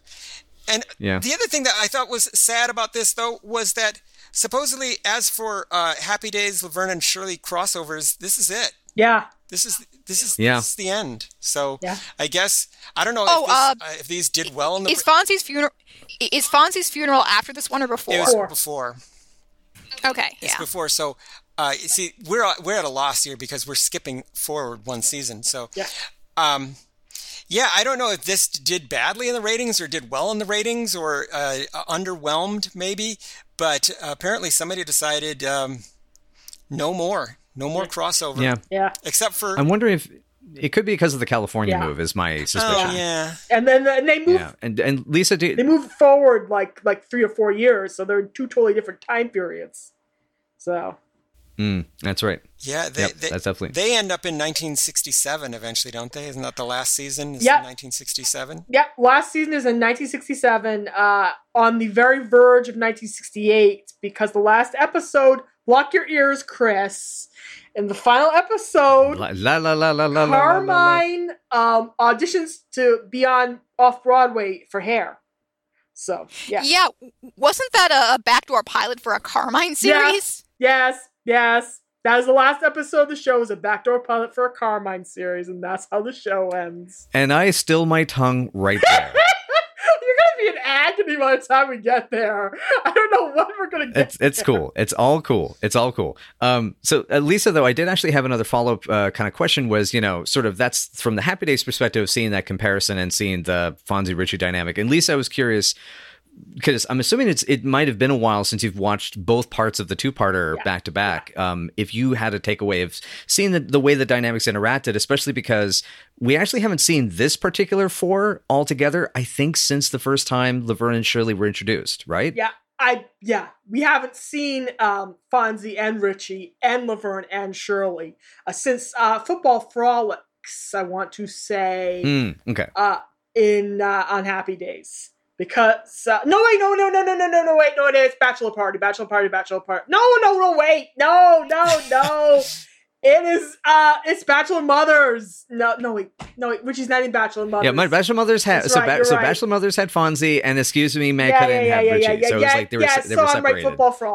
I'm right, Football Frolics. I'm correct in the first place. Football Frolics could have used more Laverne and Shirley. Yeah. Football Frolics needed more Laverne and Shirley. So a lot of things could use a lot more Laverne and Shirley. Even Laverne and Shirley could have used more Laverne and Shirley. By the end of the show, heck yeah. Well, I guess, the Laverne and Shirley in the Army meets the Fonz. I guess, they eventually, their paths do eventually collide again in the animated show. But it does. That's like saying something from Droids is canon. Come on, man. Droids is canon, isn't it? Mr. Cool is canon, damn it. Mr. Cool. I don't think it is canon. I think it stopped being canon with the expanded universe. I think because of the new Disney movies. You're right. Yeah. You're right. Disney. That's what I'm getting at. Yeah. But it definitely used to be canon. It definitely used to be canon. You're right. Yeah. Disney said no to a bunch of stuff. Yeah, doesn't that mean the Ewoks movies got nuked from the timeline as well? Fudge. Yeah. Oh, that sucks. I love those movies. Anyway, but so back to the question though for Lisa was the thought, like, what did you get out of seeing the dynamic interacting of the 4 of them here? I really enjoy it. I especially like the chemistry between Penny and Henry. It's really solid in this particular episode because they're having fun playing off of each other. And as always, the Ron and Cindy chemistry is adorable. It's real adorable. Yeah. And I will say that I really loved the fact that Fonzie and Richie were basically the damsels in distress all throughout part 2. God, yes. With Laverne and Shirley being the ones who had to get into a square dance fight to save them. That's great. So that was very enjoyable. And I will say that it adds to my belief that if the cast of Happy Days and the cast of Laverne and Shirley were each in a zombie apocalypse, the cast of Laverne and Shirley would be way better at surviving. Yeah. Oh, yeah. Chris has his theories about this. Come on, Carmine's is connected. He's in with members of the mob. He's gonna get them guns. He's gonna get them supplies. He's fine. Yeah. He's fine. By the way, I point out that Cindy is such a delight in these two episodes. One of the things that I like that she is that first off, trying to be a perfect nurse. Yes. And she's trying to basically be a Girl Scout to Richie and Fonzie. Yeah. And then in the second half, sort of being like the most politically correct person in there, and like trying to prevent them from hunting and fishing. I thought that was great. Like, it was so charming. Yes. Although, would that have been anachronistic? Like, would it have, like, would someone in the very early 60s have felt that way? I don't think so. I think she was, Maybe, she was ahead of her time. She was ahead of her time. Maybe like But it's because it's a thing. It's a recurring thing with Shirley about her love of animals. I mean, horse show, dog show. The dog show episode actually gets referenced in another few episodes from now, and that whole like. It's a really adorable way of like kind of zeroing in on this one, part of her. I mean, that love the line, my killers. All my friends are killers. It's an amazing moment. And to that note, but it was my last point to mention about Shirley real quick is speaking about her being a nurse. They actually have in the previously on piece when it comes into part 2 of Shotgun Wedding, they actually call them Angels of Mercy, which is a great nod to season 2, episode 2, I think. Yes. Season 2, episode 2, Angels of Mercy. The girls have actual nursing experience, which you wouldn't believe from this episode. They were candy stripers. Well, it's admittedly that experience was mostly involving them versus an unconscious man and a bed sheet. Yeah, so pretty much. And something that I did appreciate is that even though like it's not ideal nursing, like they still stopped to help Richie and Fonzie when they were injured, even if Shirley apparently thought that they were an actual cow. I love that line. I love that line when Laverne screams, "You thought they were a cow! You were mooing at him!" Not because he thought it was a wounded cow. Well, Farmer Bumperguard is fooled by the cow costume. True. He's like, "Oh, look at that funny-looking cow." I was like, "You're fooled. This is your job." I know. Just imagine. You're fooled by this Party City cow costume? Okay. I mean, I'm surprised the dude hasn't blown his own foot off with that shotgun with how much of a freaking idiot he is. Oh, okay. I want to ask you this. Had, I think Dukes of Hazzard had been on for a little while, maybe for a few months before this aired. Is it possible that the girls' outfits were inspired by Daisy Duke? Absolutely. Yeah, I figured it'd have to, because it had been, Dukes of Hazzard had been around for about a year, it looks like, at that point. So, it was probably starting to heat up the ratings. And actually now I've just looked it up on IMDb, looked at the picture of Daisy. Yep. That outfit. Helga definitely just straight up dresses like her. And I don't know if this is an idea, if this was like Happy Days chasing the new hotness, like, like we're old and busted and they're the new hotness. So let's copy what they're doing. So let's do a Dukes of Hazzard-y type episode. Yeah, possibly. Yep. Goodness. I was gonna mention that it's quite possible they tried to do that because around this point in time, I think it was getting close to the big contract dispute that happened on Dukes of Hazzard. They would have been in the press. They would have gone, let's get some attention on this by doing that. But it didn't work. It really didn't work as we just went over. So kind of a negligible success. Yeah. Yeah. Well, it's kind of sad when a show, you're the new hot thing for a few years, and then somebody else comes along, and now you're kind of having to catch up with the trends rather than being the trend. Yeah. And I think that happens to every show. Yeah. And well, as we go into the 1980s, the real new hotness is not going to be sitcoms at all. It's going to be action shows and primetime soap operas. So Yep. And that's how you get stuff like Fonzie having a karate fight with Tom Hanks. Oh my! What? I love that episode. Oh yeah. Yeah. What? Yeah, and it's actually basically just a remake of A Mind of His Own with Fonzie's new girlfriend in the role of Richie in that episode.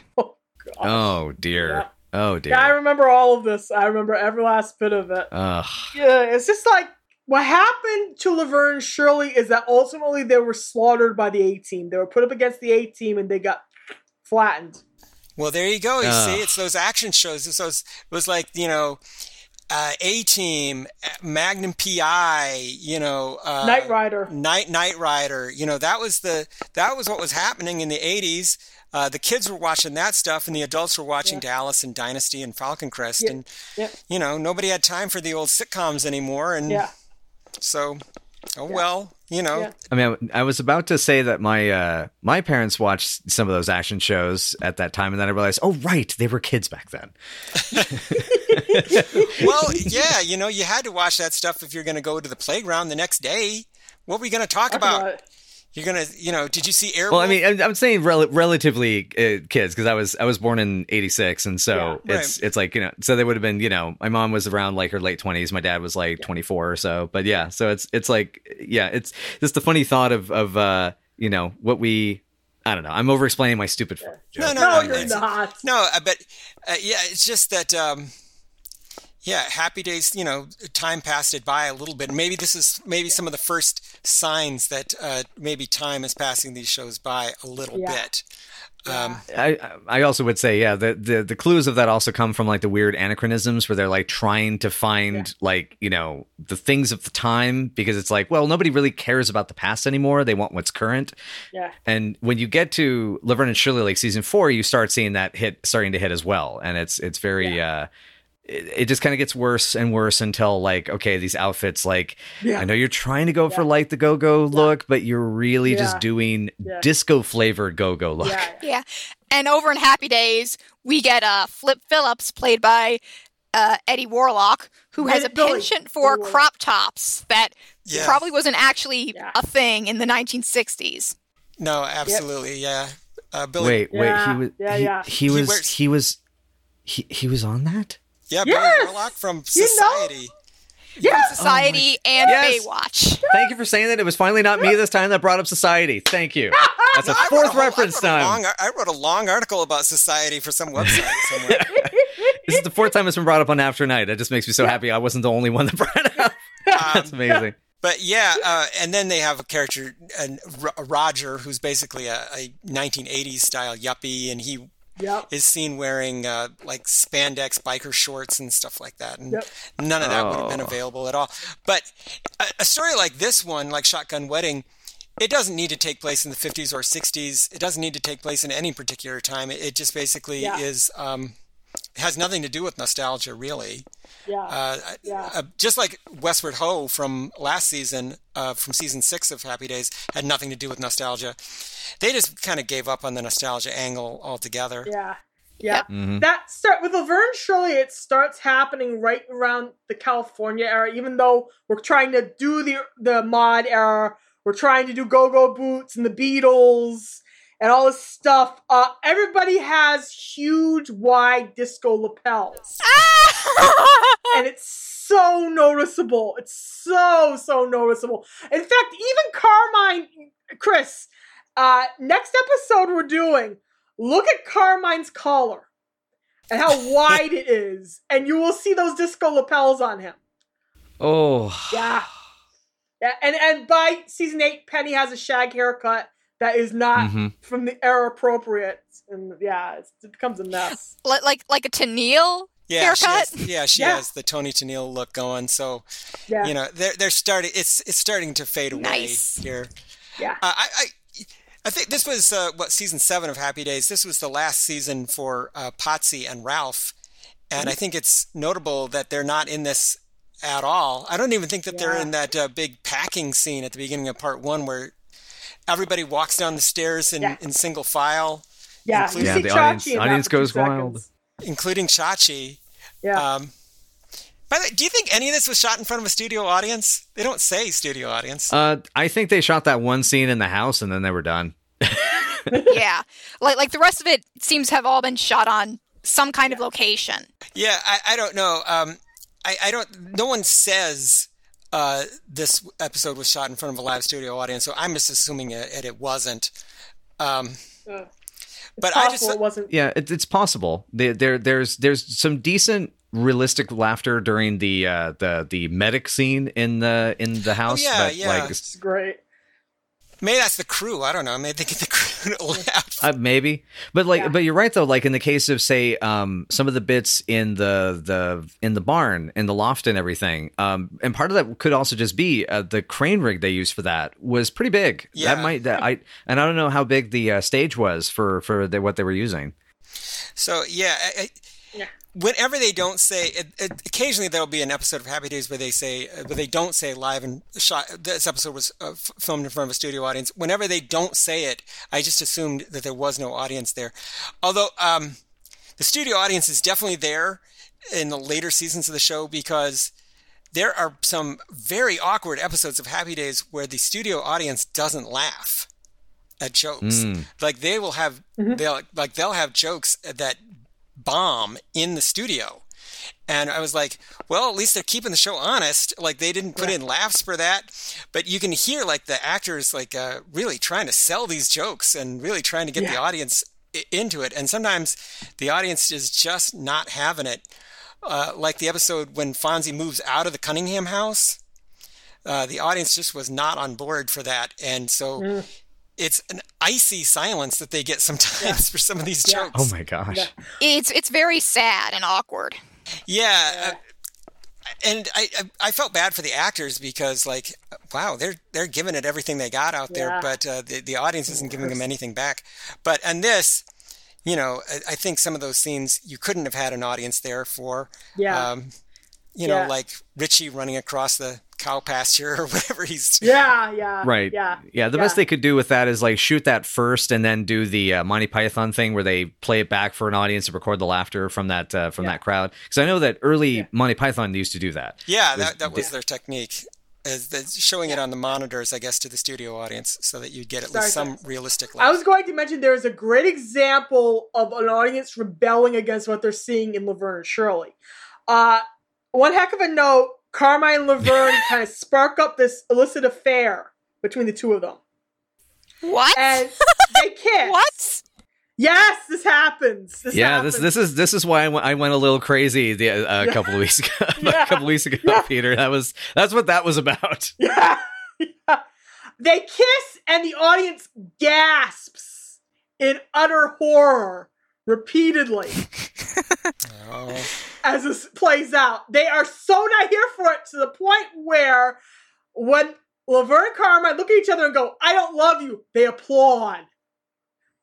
It's that much of a negative reaction. They rejected it so wholeheartedly. I would not have been down for that. I would not have approved of that at all. Yeah. We don't either. Yeah. That's bizarre. I'm so glad we all agree on this. Yeah. Oh, by the way, I just noticed this. We were talking about the show being set in a particular time period, and I said it could have happened any time. Yes. There is one dead giveaway that this show of this show's setting in time. The one reference that they make that sets the show in a very particular time and place, or time in history, and that's when they mention who the president of the United States is. Yeah. Hey, there you go. They mention John F. Kennedy. They say, I don't know why they mention. I think maybe Richie mentions him. John F. Kennedy is the president. Fonzie does it when he's trying to convince Richie to go and to join him in trying to get laid, because you know that's the kind of thing that President Kennedy could get behind. That is. They don't say that, but I imagine that's the line of logic. Yeah. That's such a strange thing, because for some reason Richie sings the Battle Hymn of the Republic under Fonzie's little speech, and I was like, why is he trying to sell himself on this? Isn't Fonzie trying to sell him on it? Why is Richie helping out with this? I love that little moment. Like, it is fun. That's one of my favorite Fonzie and Richie are extremely different in many ways, but they can be on the same wavelength sometime, and it's very endearing. Yeah. That's a really enjoyable. Well, that's what I think mainly this episode was done, was to do a wacky Fonzie Richie adventure. And that's what we get. We definitely get it. So And we finally get to have, and I guess with season 5, the girls finally get to at least have a wedding scene, even if it's like cut off at the I do, which you know we've been kind of waiting for them to hit that point. I mean, aside from that, was there was Comedy Odyssey, and Falls at the Altar doesn't even get to the point of wedding dress, right? It does not. It does not. Yeah. And Laverne gets proposed to, of course, and Look Before You Leap. There are going to be multiple near weddings, and finally a successful wedding from season 5 to season 8. So we'll get more of that coming up. Wow. Yeah. It's very much something to look forward to. By the way, I did try to find what Fernen Constitution meant. And I could not find anything. It does not mean anything in Swedish. It certainly does not mean it's curtains for you. I spent an embarrassingly long time yelling into Google Translate. Fernen Constitution. Fernen Constitution. They were banking on the fact that nobody at the time would have access to instantaneous language translation. Yeah. And also, hopefully, would not have any knowledge of Swedish. I guess not. I've heard. Well, also, it was also the time of the Swedish Chef in Bork Bork. So you know. Well, I have heard that Swedish people in Sweden were not amused by the Swedish Chef at all, and were taken aback because he sounds more Norwegian to them. So they're anti-Swedish Chef. So what's something new every day? I guess another thing that sets it sort of in a time period, although not the time period of the 50s or 60s, is that when Laverne is acting as a nurse, she suddenly starts talking like somebody out of a World War II movie. She starts saying she calls him a GI and says, "Do you want to write a letter home and tell him how well the war is going? Do you have any stock?" So I have a theory about that. I have a theory about that the quote unquote bedside manner, that Laverne misinterprets it for playing doctor, and that she's played doctor with Fonzie before, is my theory. Yeah. Well, that's basically canon. She definitely seems to be setting up some sort of World War II themed porn scenario or something. She says "Oh, GI, do you have any nylon stockings or chocolate candy for me?" And I guess I don't know if that was actually true, that something that soldiers did was to pay, I guess, prostitutes in nylons and chocolates. I don't know if that actually ever happened, but that's certainly a cliche from World War II. Mm-hmm. I don't know if it's probably at the point of print the legend at this point. Yeah. But yeah. So speaking also of memories and and things that kind of little snapshots of time, and of that matter, I love the whole gimmick of Laverne with the camera in this episode. It's so charming. It is. And I love how everybody smiles. Even Richie's in the middle of panic mode, and he turns and smiles with a fish on his forehead because they couldn't find a cold compress. Right. Well, people think that people faking their happiness for Instagram and stuff is a new phenomenon, but it is not at all. This is totally about that. This was totally about creating these picture perfect photos from your vacation, even if the vacation is going badly. Everybody smiles.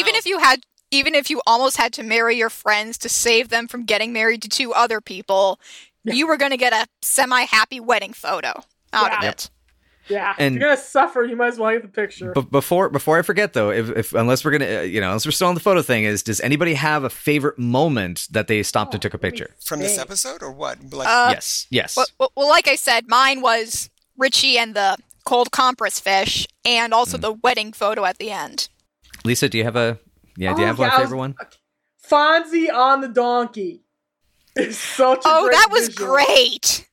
That was so great. That's the best. And like I said, that is. I love when he talked to the donkey and the donkey ignored him, and he said that. Yeah. And he got kind of weird about it. Yeah. Because he really wants this donkey's approval. Yeah. Everybody loves the Fonz, including animals. Darn it. I did not particularly. There was not any particular moments. Although I must have. I don't know if you follow the Twitter account. If I posted any screenshots from this episode, I don't remember if I did or I didn't. I can't remember now. You did. You posted the 2 bulls. bowl comparison shot. Yes, I did that. So I guess that was the image that I wanted to see if it was the same bull. I don't know. I wanted to see if they had, like a year later, they found the same bull, because Fonzie had a dog, and they had the dog played by two different dogs. And so I wondered, is the bull, did they get the same bull? They didn't. It's a very different looking bull. The bull in the Westward Ho one looks really mean, but the bull in the Westward Ho episodes looks pretty intense. And this bull seems like a perfectly nice intense one who just wanted to meet a nice cow. Yes. Yeah. It's been through a lot. It had, some relationship troubles, and it needs a comfort relationship right now. It just needs something kind of easy, kind of casual. It needs to just go for long walks along the paddock, and someone who could to enjoy grass with, have we all not been there in some way or another?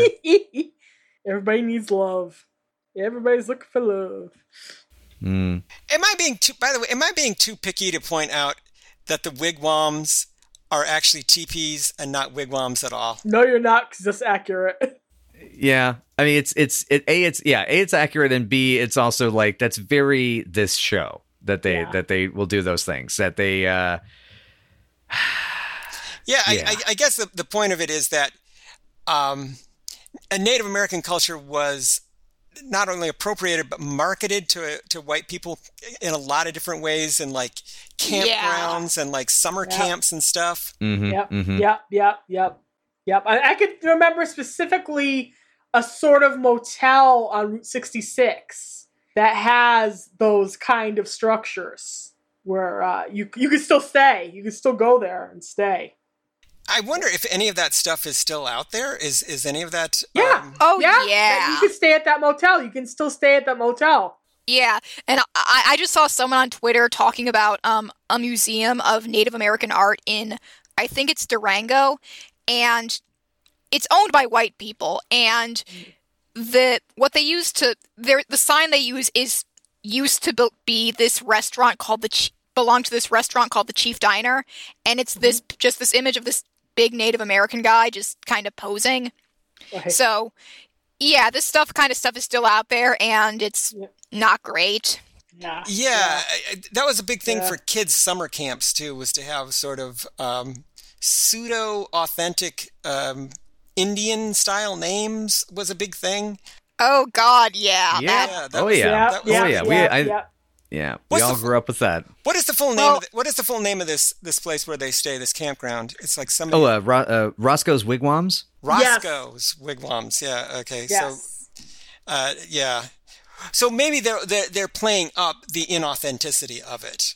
Yeah, I assume so. I assume that's. I mean, they look in not great shape. And what am I saying? There's the whole joke of, what is it? I can't sleep in an actual buffalo, and don't think you have to worry. It's made in Taiwan. Yeah. And then, oh God, and then Shirley's line after that. I don't know if anybody has that one written down. Oh, that about Taiwanese Indians. Oh, it's the same place as our toaster. The Taiwan Indians made our toaster. Yeah, they're the ones who made our toaster. Yeah. By the way, I had to point this out as well.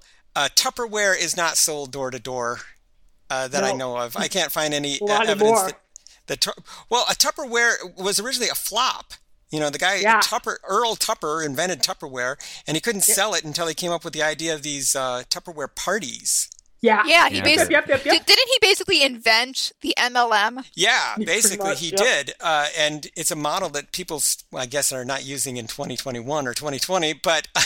But I mean, MLMs are still out there, but I think Tupperware parties specifically aren't. Yeah. Tupperware parties not so much, but I mean, I think we've all had that Facebook friend who has reached out to us and tried to get us to sell like knives or something. Oh God. Yeah. Oh yeah, no, totally have had that.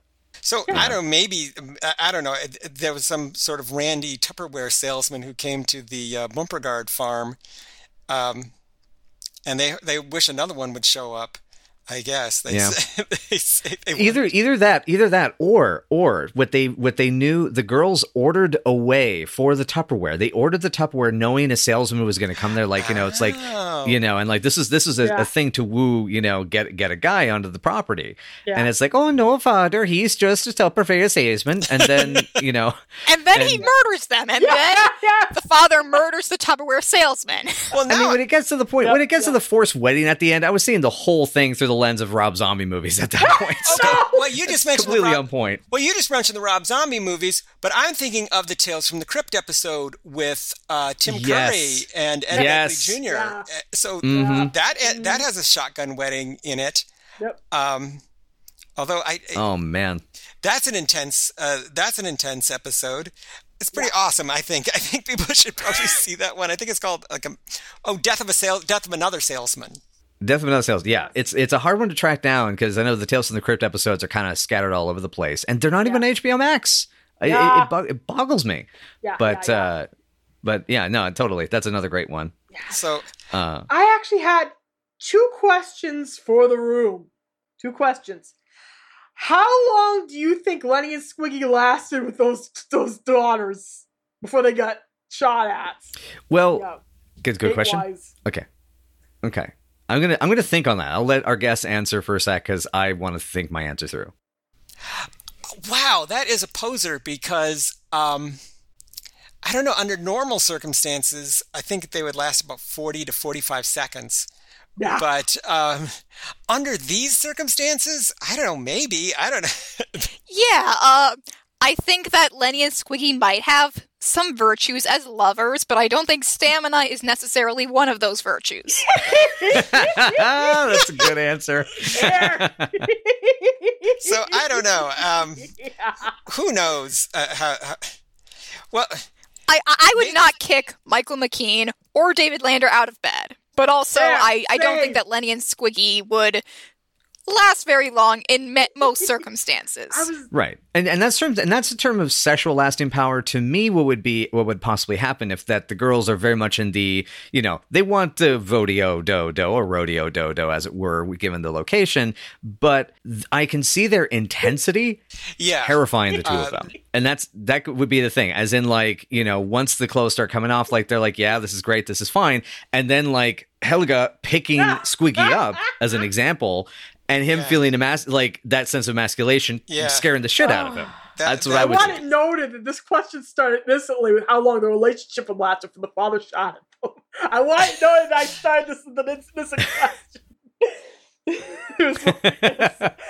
I guess when... this could have been a bumper. This could have been a Bumper Garden spinoff. A backdoor pilot for the Bumper Guard family. What's happening? What happens to them next week? Because the dad is learning to become a more forgiving, more open father. He's he's taken parenting lessons from Mr. C, I guess. And you call the last episode "Late Spring" as the two girls get married off. Yeah.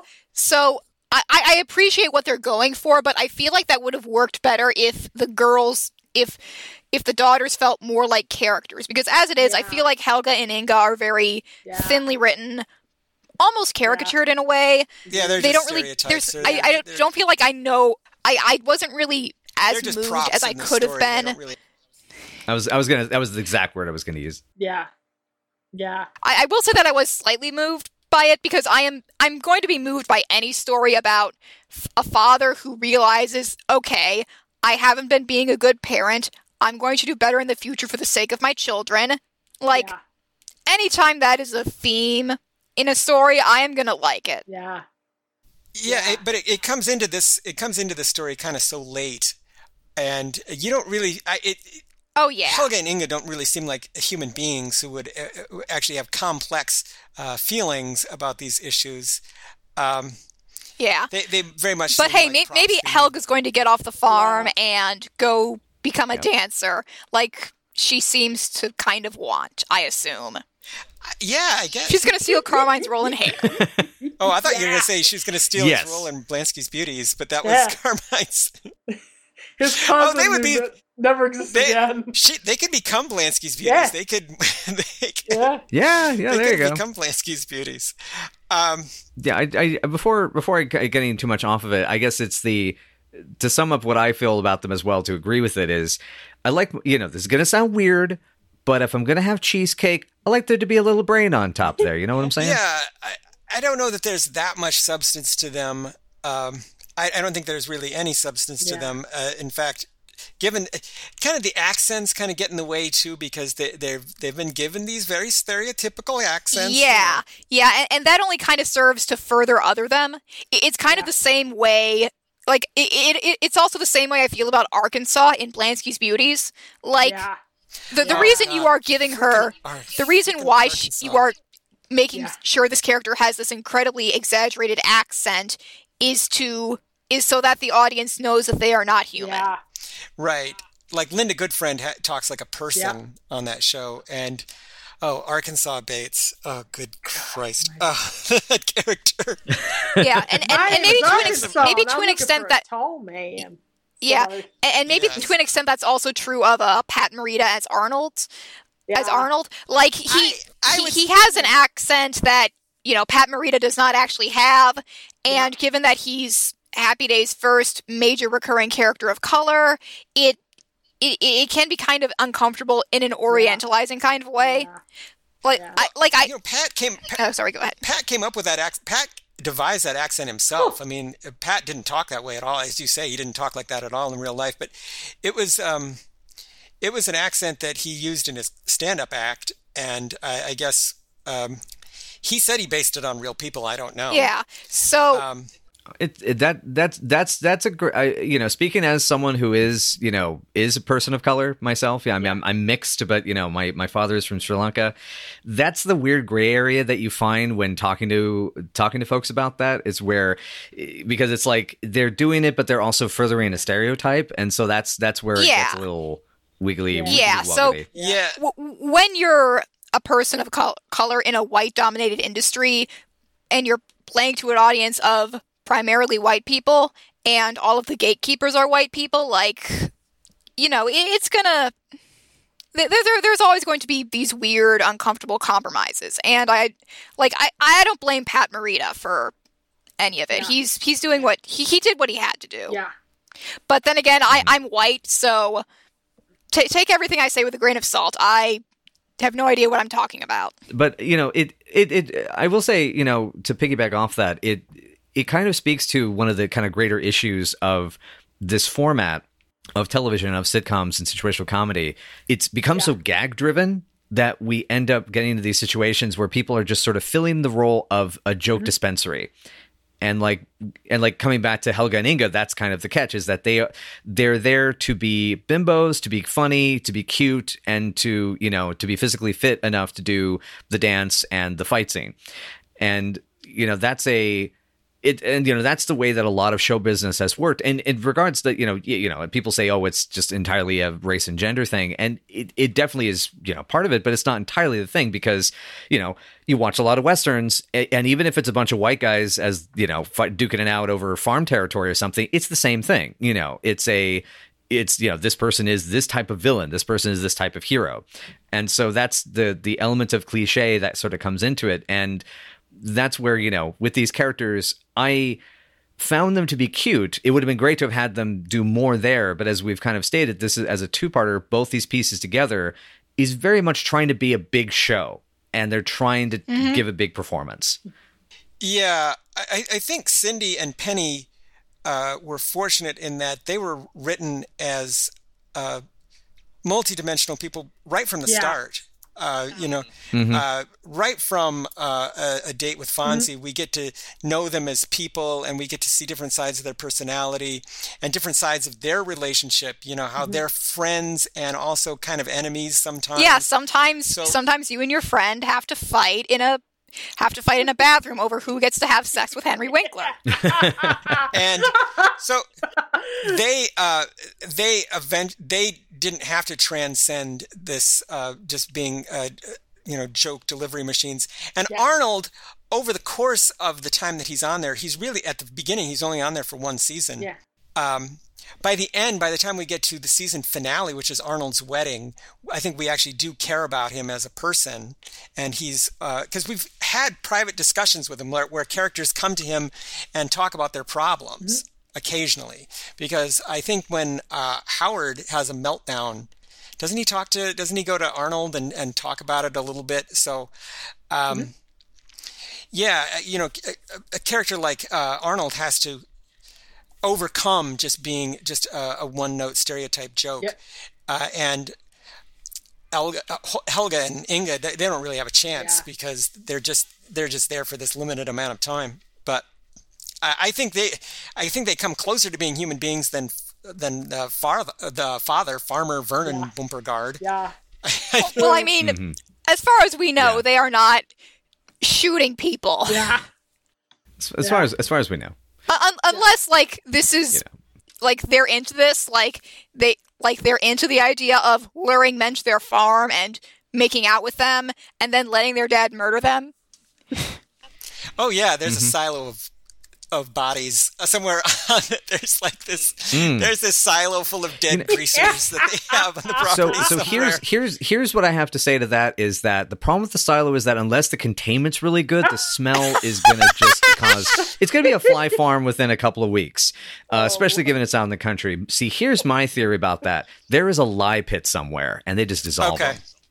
Okay, that's what's happening to them because there's definitely human remains on this farm. Do we want to talk about the tag for the first part? Oh yeah. So let's do that. So basically, Richie runs past Howard as he's fishing, and then Fonzie shows up and explains to Howard that he got out of it by calling Ralph and Potsy up and getting them to come and say they'd marry the farmer's daughters instead. And that led to a spinoff where Ralph and Potsy marry the farmer's daughters.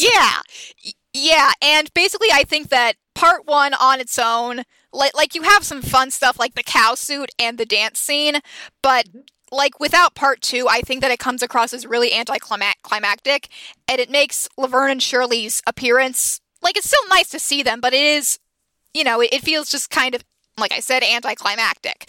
Yeah. And the first time I saw that episode, I wondered if Fonzie was going to have if Fonzie was going to say that Ralph and Potsy pretended to be Laverne and Shirley to help get him out. But no, they just married the farmer's daughters.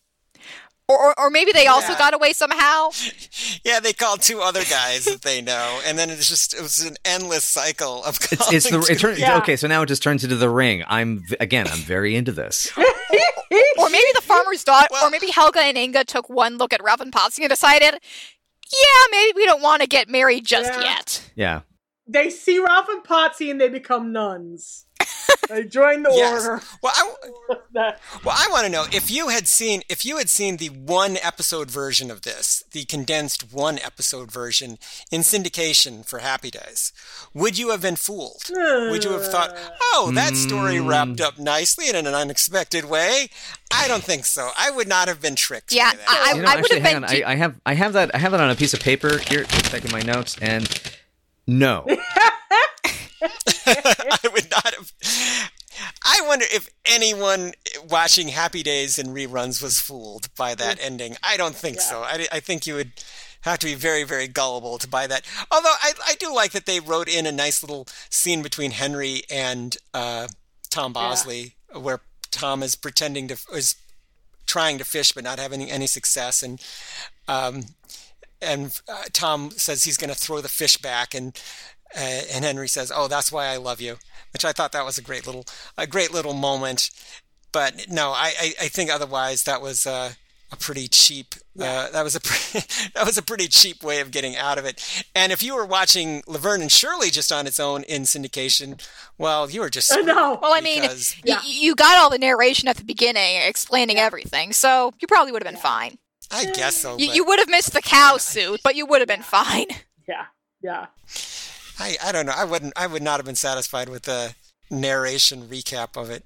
Do you think that's actually a good scene between Henry and Tom there at the end? Did you think it was a good scene? Did you think it was a funny scene? I liked it. I thought it was. It was cute. I thought it was sweet. I thought it was cute. I thought it was sweet. Yeah. And that's for sure not Ron Howard running through that set. No, it they isn't. just got some, I was going to mention that. They just got some jerk to run through. They just got some crew member or something to do it. It could be definitely. They got maybe Scott Marshall or something. I don't know. Yeah, they put spray paint the hair a little bit. Good to go. You're a redhead now. Go. Right. I don't know. They seem to have built up a little set. Yeah. But it's not a great set, but it's an okay. Yeah. It's an okay set that they built up. You get the illusion of depth, with the painted backdrop. Yeah. It's more or less serviceable. Yeah. It's serviceable. Yeah. It services the scene very well to the point of audience satisfaction. Yeah, I guess if you're just watching Happy Days reruns, your standards aren't going to be that high for realism. Yeah. Anyway, sorry, go ahead. Go ahead, Lisa. Go ahead, Lisa. I was going to say that it continues Laverne and Shirley's series-long continuation of never, ever, ever leaving the lot. They never, ever, ever, ever, ever, ever, ever left the Paramount lot. Not even once. Oh yeah, like the thing that to me is the most blatant is in season 8 of Laverne and Shirley when Laverne is doing the on her own, the 1, 2, 3, 4, 5, 6, 7, 8, Schlemiel, Schlemazel, Haas and Pfeffer Incorporated. Oh yeah, it's right. the frickin' Paramount lot right behind her. Like that just felt so cheap. Like what is like? Yeah. Is she working at Paramount or what's going on? For me, it's when it's season 4. It's the festival. We're in Brooklyn. Right, Brooklyn. They took the Knapp Street and they turned it into Brooklyn, and it's so obvious. It's painfully obvious. It's the same. It's not on the same lot. It's the same street they've been filming on for years. Now, Happy Days in seasons 4, 5, and 6 did season opening 3-parters that I call like movie length adventures. Fonzie Loves Pinky, and then Hollywood, and then Westward Ho. Compared to all those, this feels noticeably cheaper. Yeah. This feels noticeably scaled back. There's way less outdoor stuff. You don't get things like Joni just disappears. They just send Joni off into the woods and they just don't even check on her. Yeah. Like, that's it for her. What happened to Joni and those surveyors? That's my question. What happened to her? Yeah, hopefully after Howard very loudly said that Joni was 16, they backed off. Hopefully. God. My almost 17-year-old, they put in that line about almost.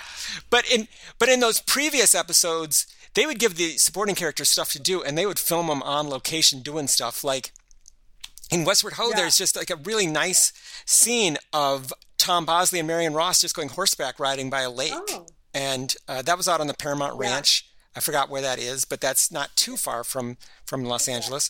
But they took them out to the Paramount Ranch, and they actually showed them riding around on horses. There was noticeably way less of that stuff in this. Yeah. So it's very much more set-driven. And in this, in Shotgun Wedding, when they're outside, it's clearly like a set. So there's a few fleeting minutes of actual location footage, but not nearly as much as what we got in other episodes. Yeah. With Laverne and Shirley, they went to Paramount Ranch, I think, once, and that was for You're in the Army Now, to do that outdoor battle where they're trying to learn how to pass basic training. I think that's the only time they ever make it off the lot, except for a few exteriors they shot at the actual exterior of Laurel Vista, which is an actual apartment building still. Well, in the cartoon, they get to go into outer space. So, they also have a sergeant named Sergeant Squealy. Ron Pillow. Yeah, they get to. He goes with them, and I think they filmed that on location in outer space, which was very expensive. It was the 80s. They were putting stuff in those cartoons all the time. Just keep throwing dollars at those things. Clearly, Hanna-Barbera was. No expense was spared at that studio, but that was one of the main things I noticed about Shotgun Wedding is that compared to the previous movie-length adventure stories, which used to be 3 episodes, now it's been cut back to 2. This feels much smaller. So it's within scale of Laverne Shirley's 2-parters. So far, we've had like two-parters, and this is about as contained as they usually are. As Chris, I don't know. It just felt a little smaller than what we're used to, and it feels like, this is where the show starts to decline in the ratings, and you're starting to see. Go ahead. I wonder if part of it is also about the allocation of funds and time, because doing company moves is redonkulous, and here they're able to focus on the dance fight scene number, which is an incredible amount of choreography to pull off. When from what I've heard from like Rafkin and Zwick, they were shooting these in about a week. They were essentially like starting rehearsals like sometimes on Monday and then taping Thursday. So well, clearly this entire show is building up to that big set piece, and they try to make that look as good as it could. But imagine if they'd been able to film that outdoors. That would have been, I think, even cooler if they'd been able to film that outside, like in an actual farm. Imagine that. It would have been cool. I mean, I suspect it would have been, because depending on the timing, the always catch was doing exteriors is its time, it's sunlight, because you're able to get as many takes as you want indoors with all the prepped lighting. It's the Bava effect, as I like to call it. Well, I don't know. I think for a thing like this, a story like this that is already a break from what the show normally does. I mean, we're taking these characters out of Milwaukee and putting them in a different situation. I think it behooves this material to film it in a different way as well, to not film it like really set bound. I personally would have liked to have seen more outdoorsy footage. Oh yeah, no, I always love to see the outdoors, especially for this kind of. I mean, this is practically Hicksploitation, so it definitely, it's always great to have it in that sort of visual style. Yeah. But okay, so with that in mind, I mean, we've been going at this for a while. Yeah. I think it is time for us to move on to rankings. Yes. And so, Joe, if you'd like to start us off, given you've expressed opinion. What am I? Out of 10, 10 being perfect episode. Oh, right. Am I rating these as one? As like either or. You can decide, because it also depends on how much strongly you feel they work entirely as a single unit or as two independent episodes. I am going to rank part one like a 6.5, and then part two a 7. Cool. All right, that's cool, and many good reasons to as you've explained. Just because they're fun episodes, they're a change of pace. I kind of like Hicksploitation movies. I kind of like the Beverly Hillbillies and that kind of, and Snuffy Smith and Lil Abner and stuff. So I don't mind doing that. I wouldn't want that every week from Happy Days and Laverne and Shirley, but it's okay to do it for 1 week. Yeah, indeed. All right, cool. So Peter, out of 10, and separate or combined, your choice. Okay. Separately, I'd rate part 1 a 6. I'd rate part 2 an 8, and together I'd rate them a 7.5. Nice. And Lisa? I'm going to go with about 5.6 for the Happy Days half. I enjoy a lot of the fun that Richie and Fonzie have in that part of the episode. God, it's like a little too cheesy even for me, and I'm the Laverne and Shirley fan. It's just so cheeseball, and it kind of grated on me a little bit. But there's some good jokes. It's worthwhile. It's just not near my top tier. Second part, I'm going with a 6. I need more Lenny and Squiggy in this episode, to be real. I need more Frank and Edna to justify the presence, and even more Carmine to justify his presence. But the girls totally kicking butt to save Fonzie and Richie is incredible. I liked a lot of the lines during the wedding. Overall, it's a lot of fun. It's a fun little caper. That's what I'm be my final word on that. Nice. Okay. And for myself, doing it separately, I would be, I think, about a 6.5 on part 1, and a pretty solid 7 on part 2. Similar feelings. I would have loved to have seen more Light and Squiggy. Would have liked to have seen more location footage, but I do. There's a kind of a low budget charm to me. Like I kind of get a giggle out of like just the barn with those floors, the danceable floors, just makes me laugh. And I really like the fight scene in part 2, which is really one of the strong suits of that episode.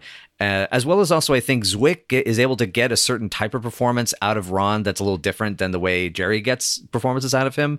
That just kind of the timing and energy, the rhythm of it is a little different. So I like seeing those changes. And when it comes to like the Hoedown Showdown, I mean, part of my brain is even thinking like, is this a precursor to the FP? Like, does this has gotten Jason Tross territory, and therefore that always gets a little extra boost for me. Yeah. And the duck puppets are also adorable. So those elements, and so altogether, like collectively, I would get again kind of average this out to like a 7, maybe a 7.5, just because it's a stronger 2-parter. Especially like together than some of the other 2-parters that Laverne and Shirley has had in the past, because the cruise didn't work for me as well because it was a little too disjointed. By the way, if I'd just seen the truncated 1-episode version with the Ralph and Potsy Save the Day ending, that's a 4. Yeah. That version of the episode's a 4. Yeah. Mm-hmm. If it's not leading to the other show. I would have felt very ripped off by that. But I think if there's a reason to watch this 2-parter, it's because of Cindy and Penny. I think they're the strongest part of this. Their interplay, their dialogue, the way they just keep talking back and forth to each other all throughout the square dancing, I think is really funny. That they just have this endless conversation between them. That they can just get into this conversational rhythm, and they just keep going, no matter where they are or what situation they're in. And I was thinking of a review of the movie Grey Gardens, where I think Roger Ebert said that Big Edie and Little Edie form a closed system between the two of them. They have a way of communicating between themselves that makes sense to each other and to themselves, but may not make any sense to the rest of the world. They have a closed 2-person system. Yeah. And Laverne and Shirley are a closed 2-person system. They have this interplay that is strictly their own. Yes. And I don't even think Richie and Fonzie have that. Richie and Fonzie definitely have a chemistry of their own, but I don't even think theirs is as rich as Laverne and yeah. So. And like from the beginning, the central relationship of Laverne and Shirley was Laverne and Shirley. At its core, Laverne and Shirley is a show where the most important relationship in your life is with your best friend. Yep. Like, I think that's a big part of why season 8 flopped like it did, because it begins with Shirley getting married and leaving Laverne, and who really wanted to see that? Nobody. Mm-hmm. Mm-hmm. Nobody. I think the way Cindy addressed this is the way it ought to be put. She said that she and Penny had a weird telepathy. The two of them understood each other completely without having to speak to each other. And that kind of ended up being part of who the characters are. We say it again and again on Night After Night that the most important relationship definitely is between the girls. The point is that no man really can come between them. The point is that they will put each other over any person who tries to get in their way. And when the show ultimately falters, it's when, they end up putting a man over the relationship. And that's just true. Yeah. And that's why, and even more, the 4 relationship between the girls and the boys is an entirely interesting thing. Yeah, their dynamic kind of works wherever you put them. You can kind of cut and paste them into any situation or any geographic location, and it still works. So I can't even. I'm trying to imagine Laverne and Shirley without Shirley. Rather, it would be like it's not the same. It wouldn't be the same. So yeah. Yeah. Mm-hmm. Also, the title makes no sense now. Yeah. Yeah. Well, I can explain this. I can explain it. they wanted to change the title to Laverne and Company or something like that, and Penny said, no, you can't do that. It'll look like I forced Cindy out. So that's why it's Laverne and Shirley all the way till the show ends. Yeah, so that's probably for the best. I mean, it probably would have been better if it... I guess it probably would have been better if it never happened. That sounds like a really mean thing to say, but yeah. What would have been best would be if they had come to some kind of an agreement about how they were treating Cindy during her pregnancy. The whole thing that happened was because the labor practices were not good, and that is why she sued them, and that's what happened. If they had treated the whole situation correctly, she might have finished out the show. Heck, maybe they would have killed Walter off, and this would have been the two of them and the baby, which would have been interesting. I think everyone would have gone for that. Oh, that would have been fun. That would have been amazing. Yeah. Honestly. I would have been totally down for Laverne and Shirley raising a baby together. Yeah. That would have been... Yeah. Oh, for sure. Yeah. Now, Peter, you and I, we're going to have to adjust in a couple seasons here to Fonzie without Richie. So... yeah. But, like, they do, like, you know, like, you're still going to have Howard and Mary, and Joni is going to stick around for the most part, even when Joni Loves Chachi is happening. And they're going to bring in Roger to be the replacement Richie. So... Yes, they're going to bring in a replacement Richie, but it's never going to have that same core of the show. And I'm just trying to imagine. I'm just trying to imagine what is the replacement Richie's name? Is it like it's Roger? Mitchie? It's Roger. It's Roger. Okay. It's Roger. Yeah. Oh damn! And he's played by the you ruined my joke, guys. Come on, I was going to call him Mitchie. Go ahead. I was going to call him Mitchie instead of Richie. It's Mitchie. Yeah, he's played by the iconic Ted McGinley. Yep. Who gets a bad rap that he does not deserve. Yeah, so that's what I think is missing from the later seasons of Happy Days is that sense of resonance that you only get from being on the air so many years. So, and also Potsy becomes totally irrelevant. They don't know what. Yeah, and the same happens to Lori Beth, which really sucks because it would have been nice to develop her outside of her relationship with Richie. Yeah. I really liked Lori Beth in the one little bit we get of her in this episode. I have like vague memories of enjoying her when I watched the show last. But she's really really nice. Oh, I think on our show on our show we love Lori Beth. I think. Yeah, Lori Beth is pretty delightful. And she can do way better than Richie. I say this as someone who had who had what I thought was a crush on Richie that turned out to actually be I want to wear all of his clothes. Yeah. Oh, nice. Hey, at least you figured it out, unlike poor Shirley, who continues to go after doctors when it's like, just, Shirley, get a veterinarian, become a veterinarian, for God's sake. Yeah. Her life would be so much better if she just did that, honestly. But, I think Cindy and Penny are so great through these two. Mm-hmm. Even though the ratings don't reflect it, I think Cindy and Penny's chemistry is still great. As I said before, this is really actually the show at its peak in a lot of ways. Season 5 is so good. Season 5 is so incredible. And honestly, the ratings were pitiful. And it's hard to believe that the ratings were so bad when you look at these episodes. And then you find out that season 6, season 7, even season 8 got better ratings than this. Season 8... Oh, that's crazy. Season 8... Yeah. People did not... Well, people did not know what they had back then. Yeah. I can't really say that this was still Happy Days at its peak. Happy Days basically had been in decline for quality-wise. I think probably for a couple of seasons or at least a season by now. So I can't say that Happy Days was still at peak of freshness here. Yeah.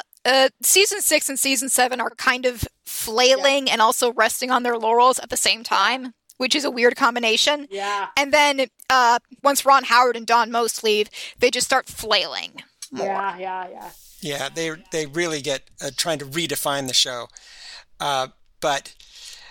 So I think the show maybe it's about as good as Happy Days is going to get in season 7. I don't know if Peter, you can speak more knowledgeably to that. Is there great stuff coming up in season 7 for us? There's some good stuff. I don't know if I would say great. I might be misremembering some of it. So Oh, we got Roaring 20s coming up. Oh, we do. That's going to be great. Oh, we got the Roaring 20s coming up. That's awesome.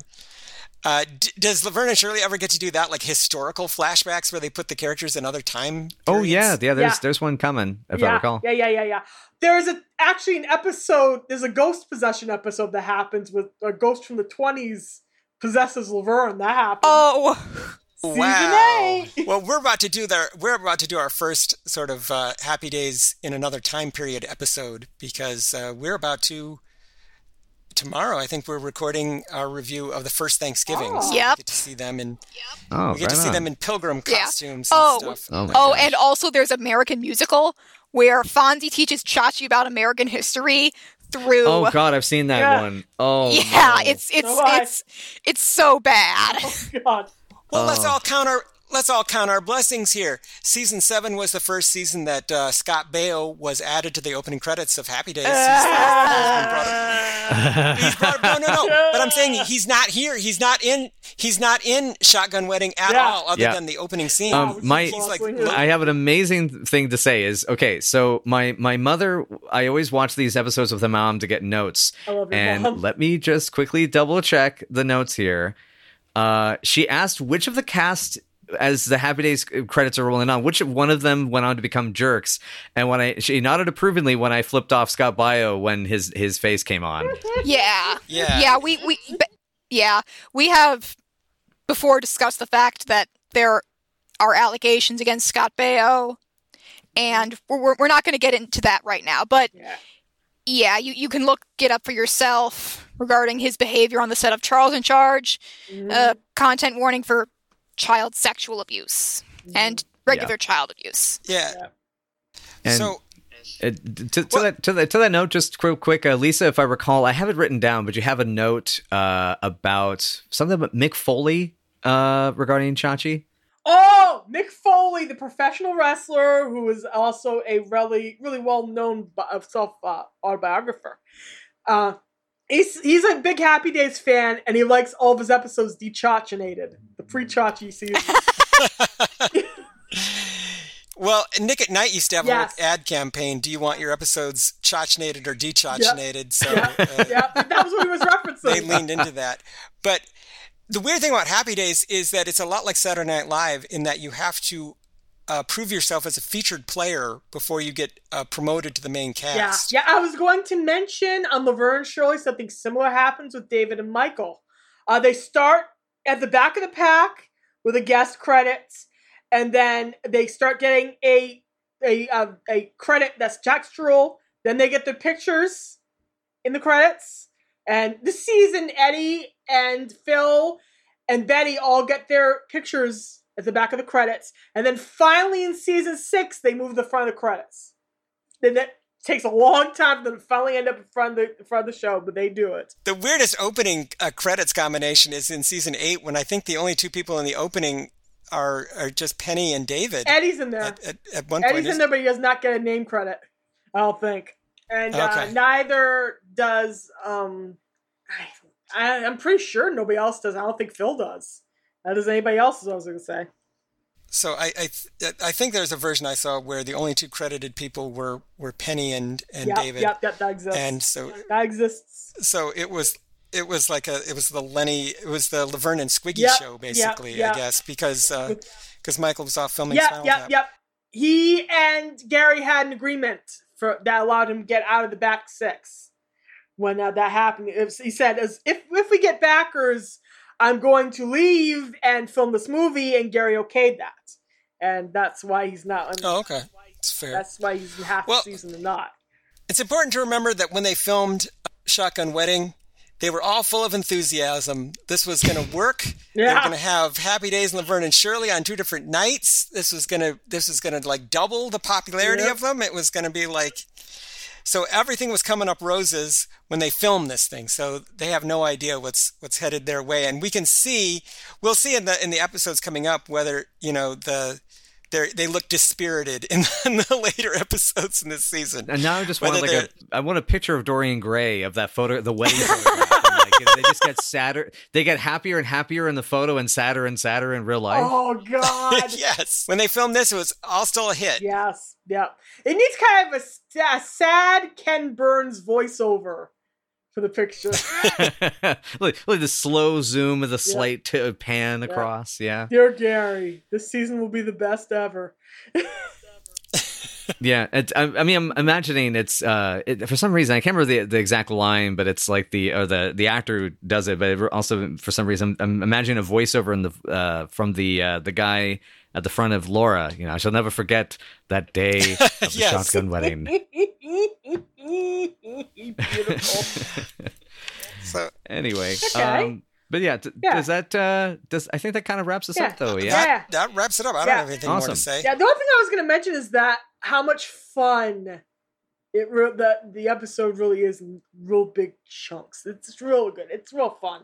It's a fun one. Yeah. Folks should watch us. Yeah. Yep. It's good. That's the 2-second version of this podcast. It's fun. You should watch it. Goodbye. Good night. That happens on our normal podcast where it's like, so what'd you think of this one? And I'm like, it was good. Yeah. You know, but, that was us watching Take Our Plants, Please. Yeah, it was all right. That's right. Anyway, so thank you again, everybody out there in the wild wilderness of the World Wide Web, or wherever you may be listening to this podcast. If you would like to join our companions at These Days Are Ours, you can find them at thesedaysareours.libsyn.com, and you can find us at Night After Night Pod on many different platforms. Now, you folks also have your Twitter, and you do social stuff. Do you want to promote your social media accounts a little bit? Oh, heck yeah. Fonzie Podcast is our Twitter account for the show, and I hope it's very much worth following, because I there's a lot of stuff in there about our podcast and a lot about Happy Days in general. It is absolutely worth following. Joe does a great job running it. Yeah. He's consistently one of the most interesting and funny presences on Twitter, and I'm not just saying that because I'm biased. I am completely right in this case. Well, thank you, Peter. Do you want to plug your personal Twitter? Oh, yeah. You can follow me on Twitter at Peter Wolfranc. That's PeterVulfranc. And they can follow me on Twitter at Joe_A_Blevins.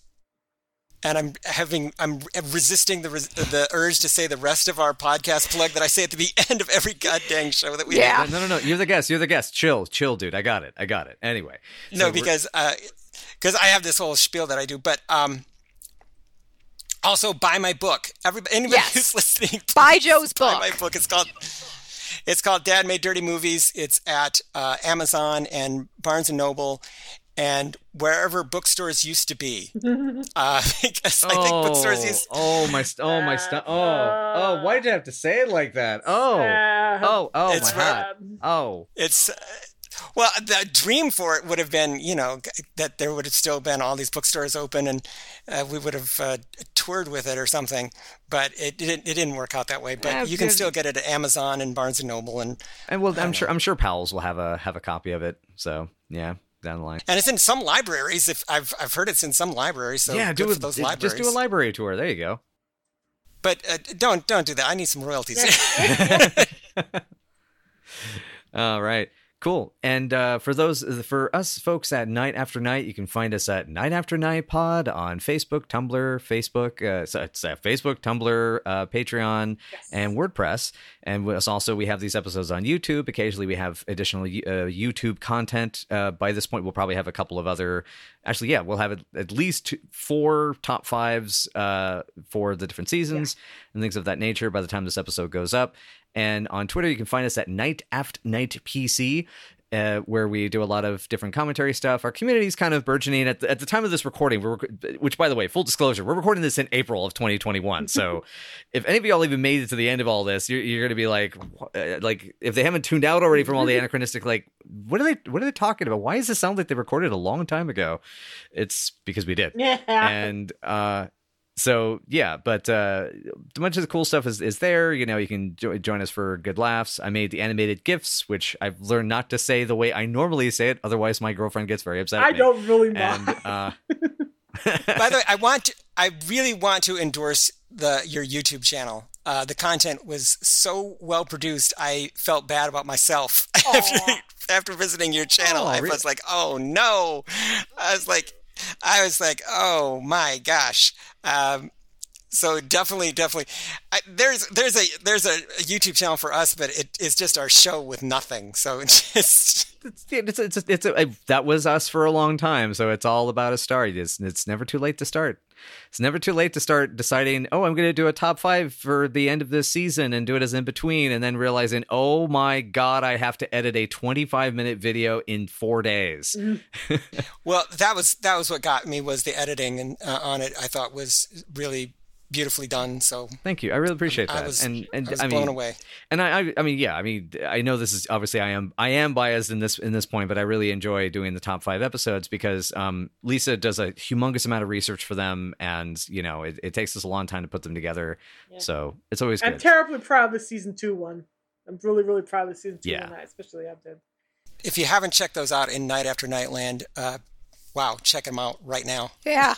Yeah, and matter of fact, why don't we just go ahead and get to what's on the next episode, and then people will be free to go do so. So, yeah. So as we say farewell to these days being... Actually, they're still yours. They're not ours. They're yours. And so no, they are ours and no one else's. So you would say these days are theirs. Right. These days are theirs. So they're going. Yeah. Okay. So as we say farewell, but we will be moving into the rest of season 5. And Lisa, my love, my darling, what is it we have next? I noticed. Is that something behind the oven? Carmine and Laverne make out. This is one heck of a note. Oh, goodness gracious me. That's how I'm going to promo it, and I stand behind that. Sounds super hot, I got to say. I know multiple people who feel that way. I know we're doing that. All right. Well, cool. Well, thanks again so much to Joe and Peter for being our guests, and we thank you so much for listening to our long, rambling on, and we hope that you out there within the world are just having yourselves a good day. And this will probably going up in the year 2022, actually. So to you in the future, has the flying car been invented yet? Have we had UFOs to store everything? Has Cthulhu finally gotten out of bed? Is COVID finally over? Yes, and that also as well. Yeah, I usually go for the fantasy stuff, but yes, that's a much more pressing issue. I don't know. Just send a quantum paper airplane back at us. We'll see you next time. Don't get lost if you're Sam Beckett.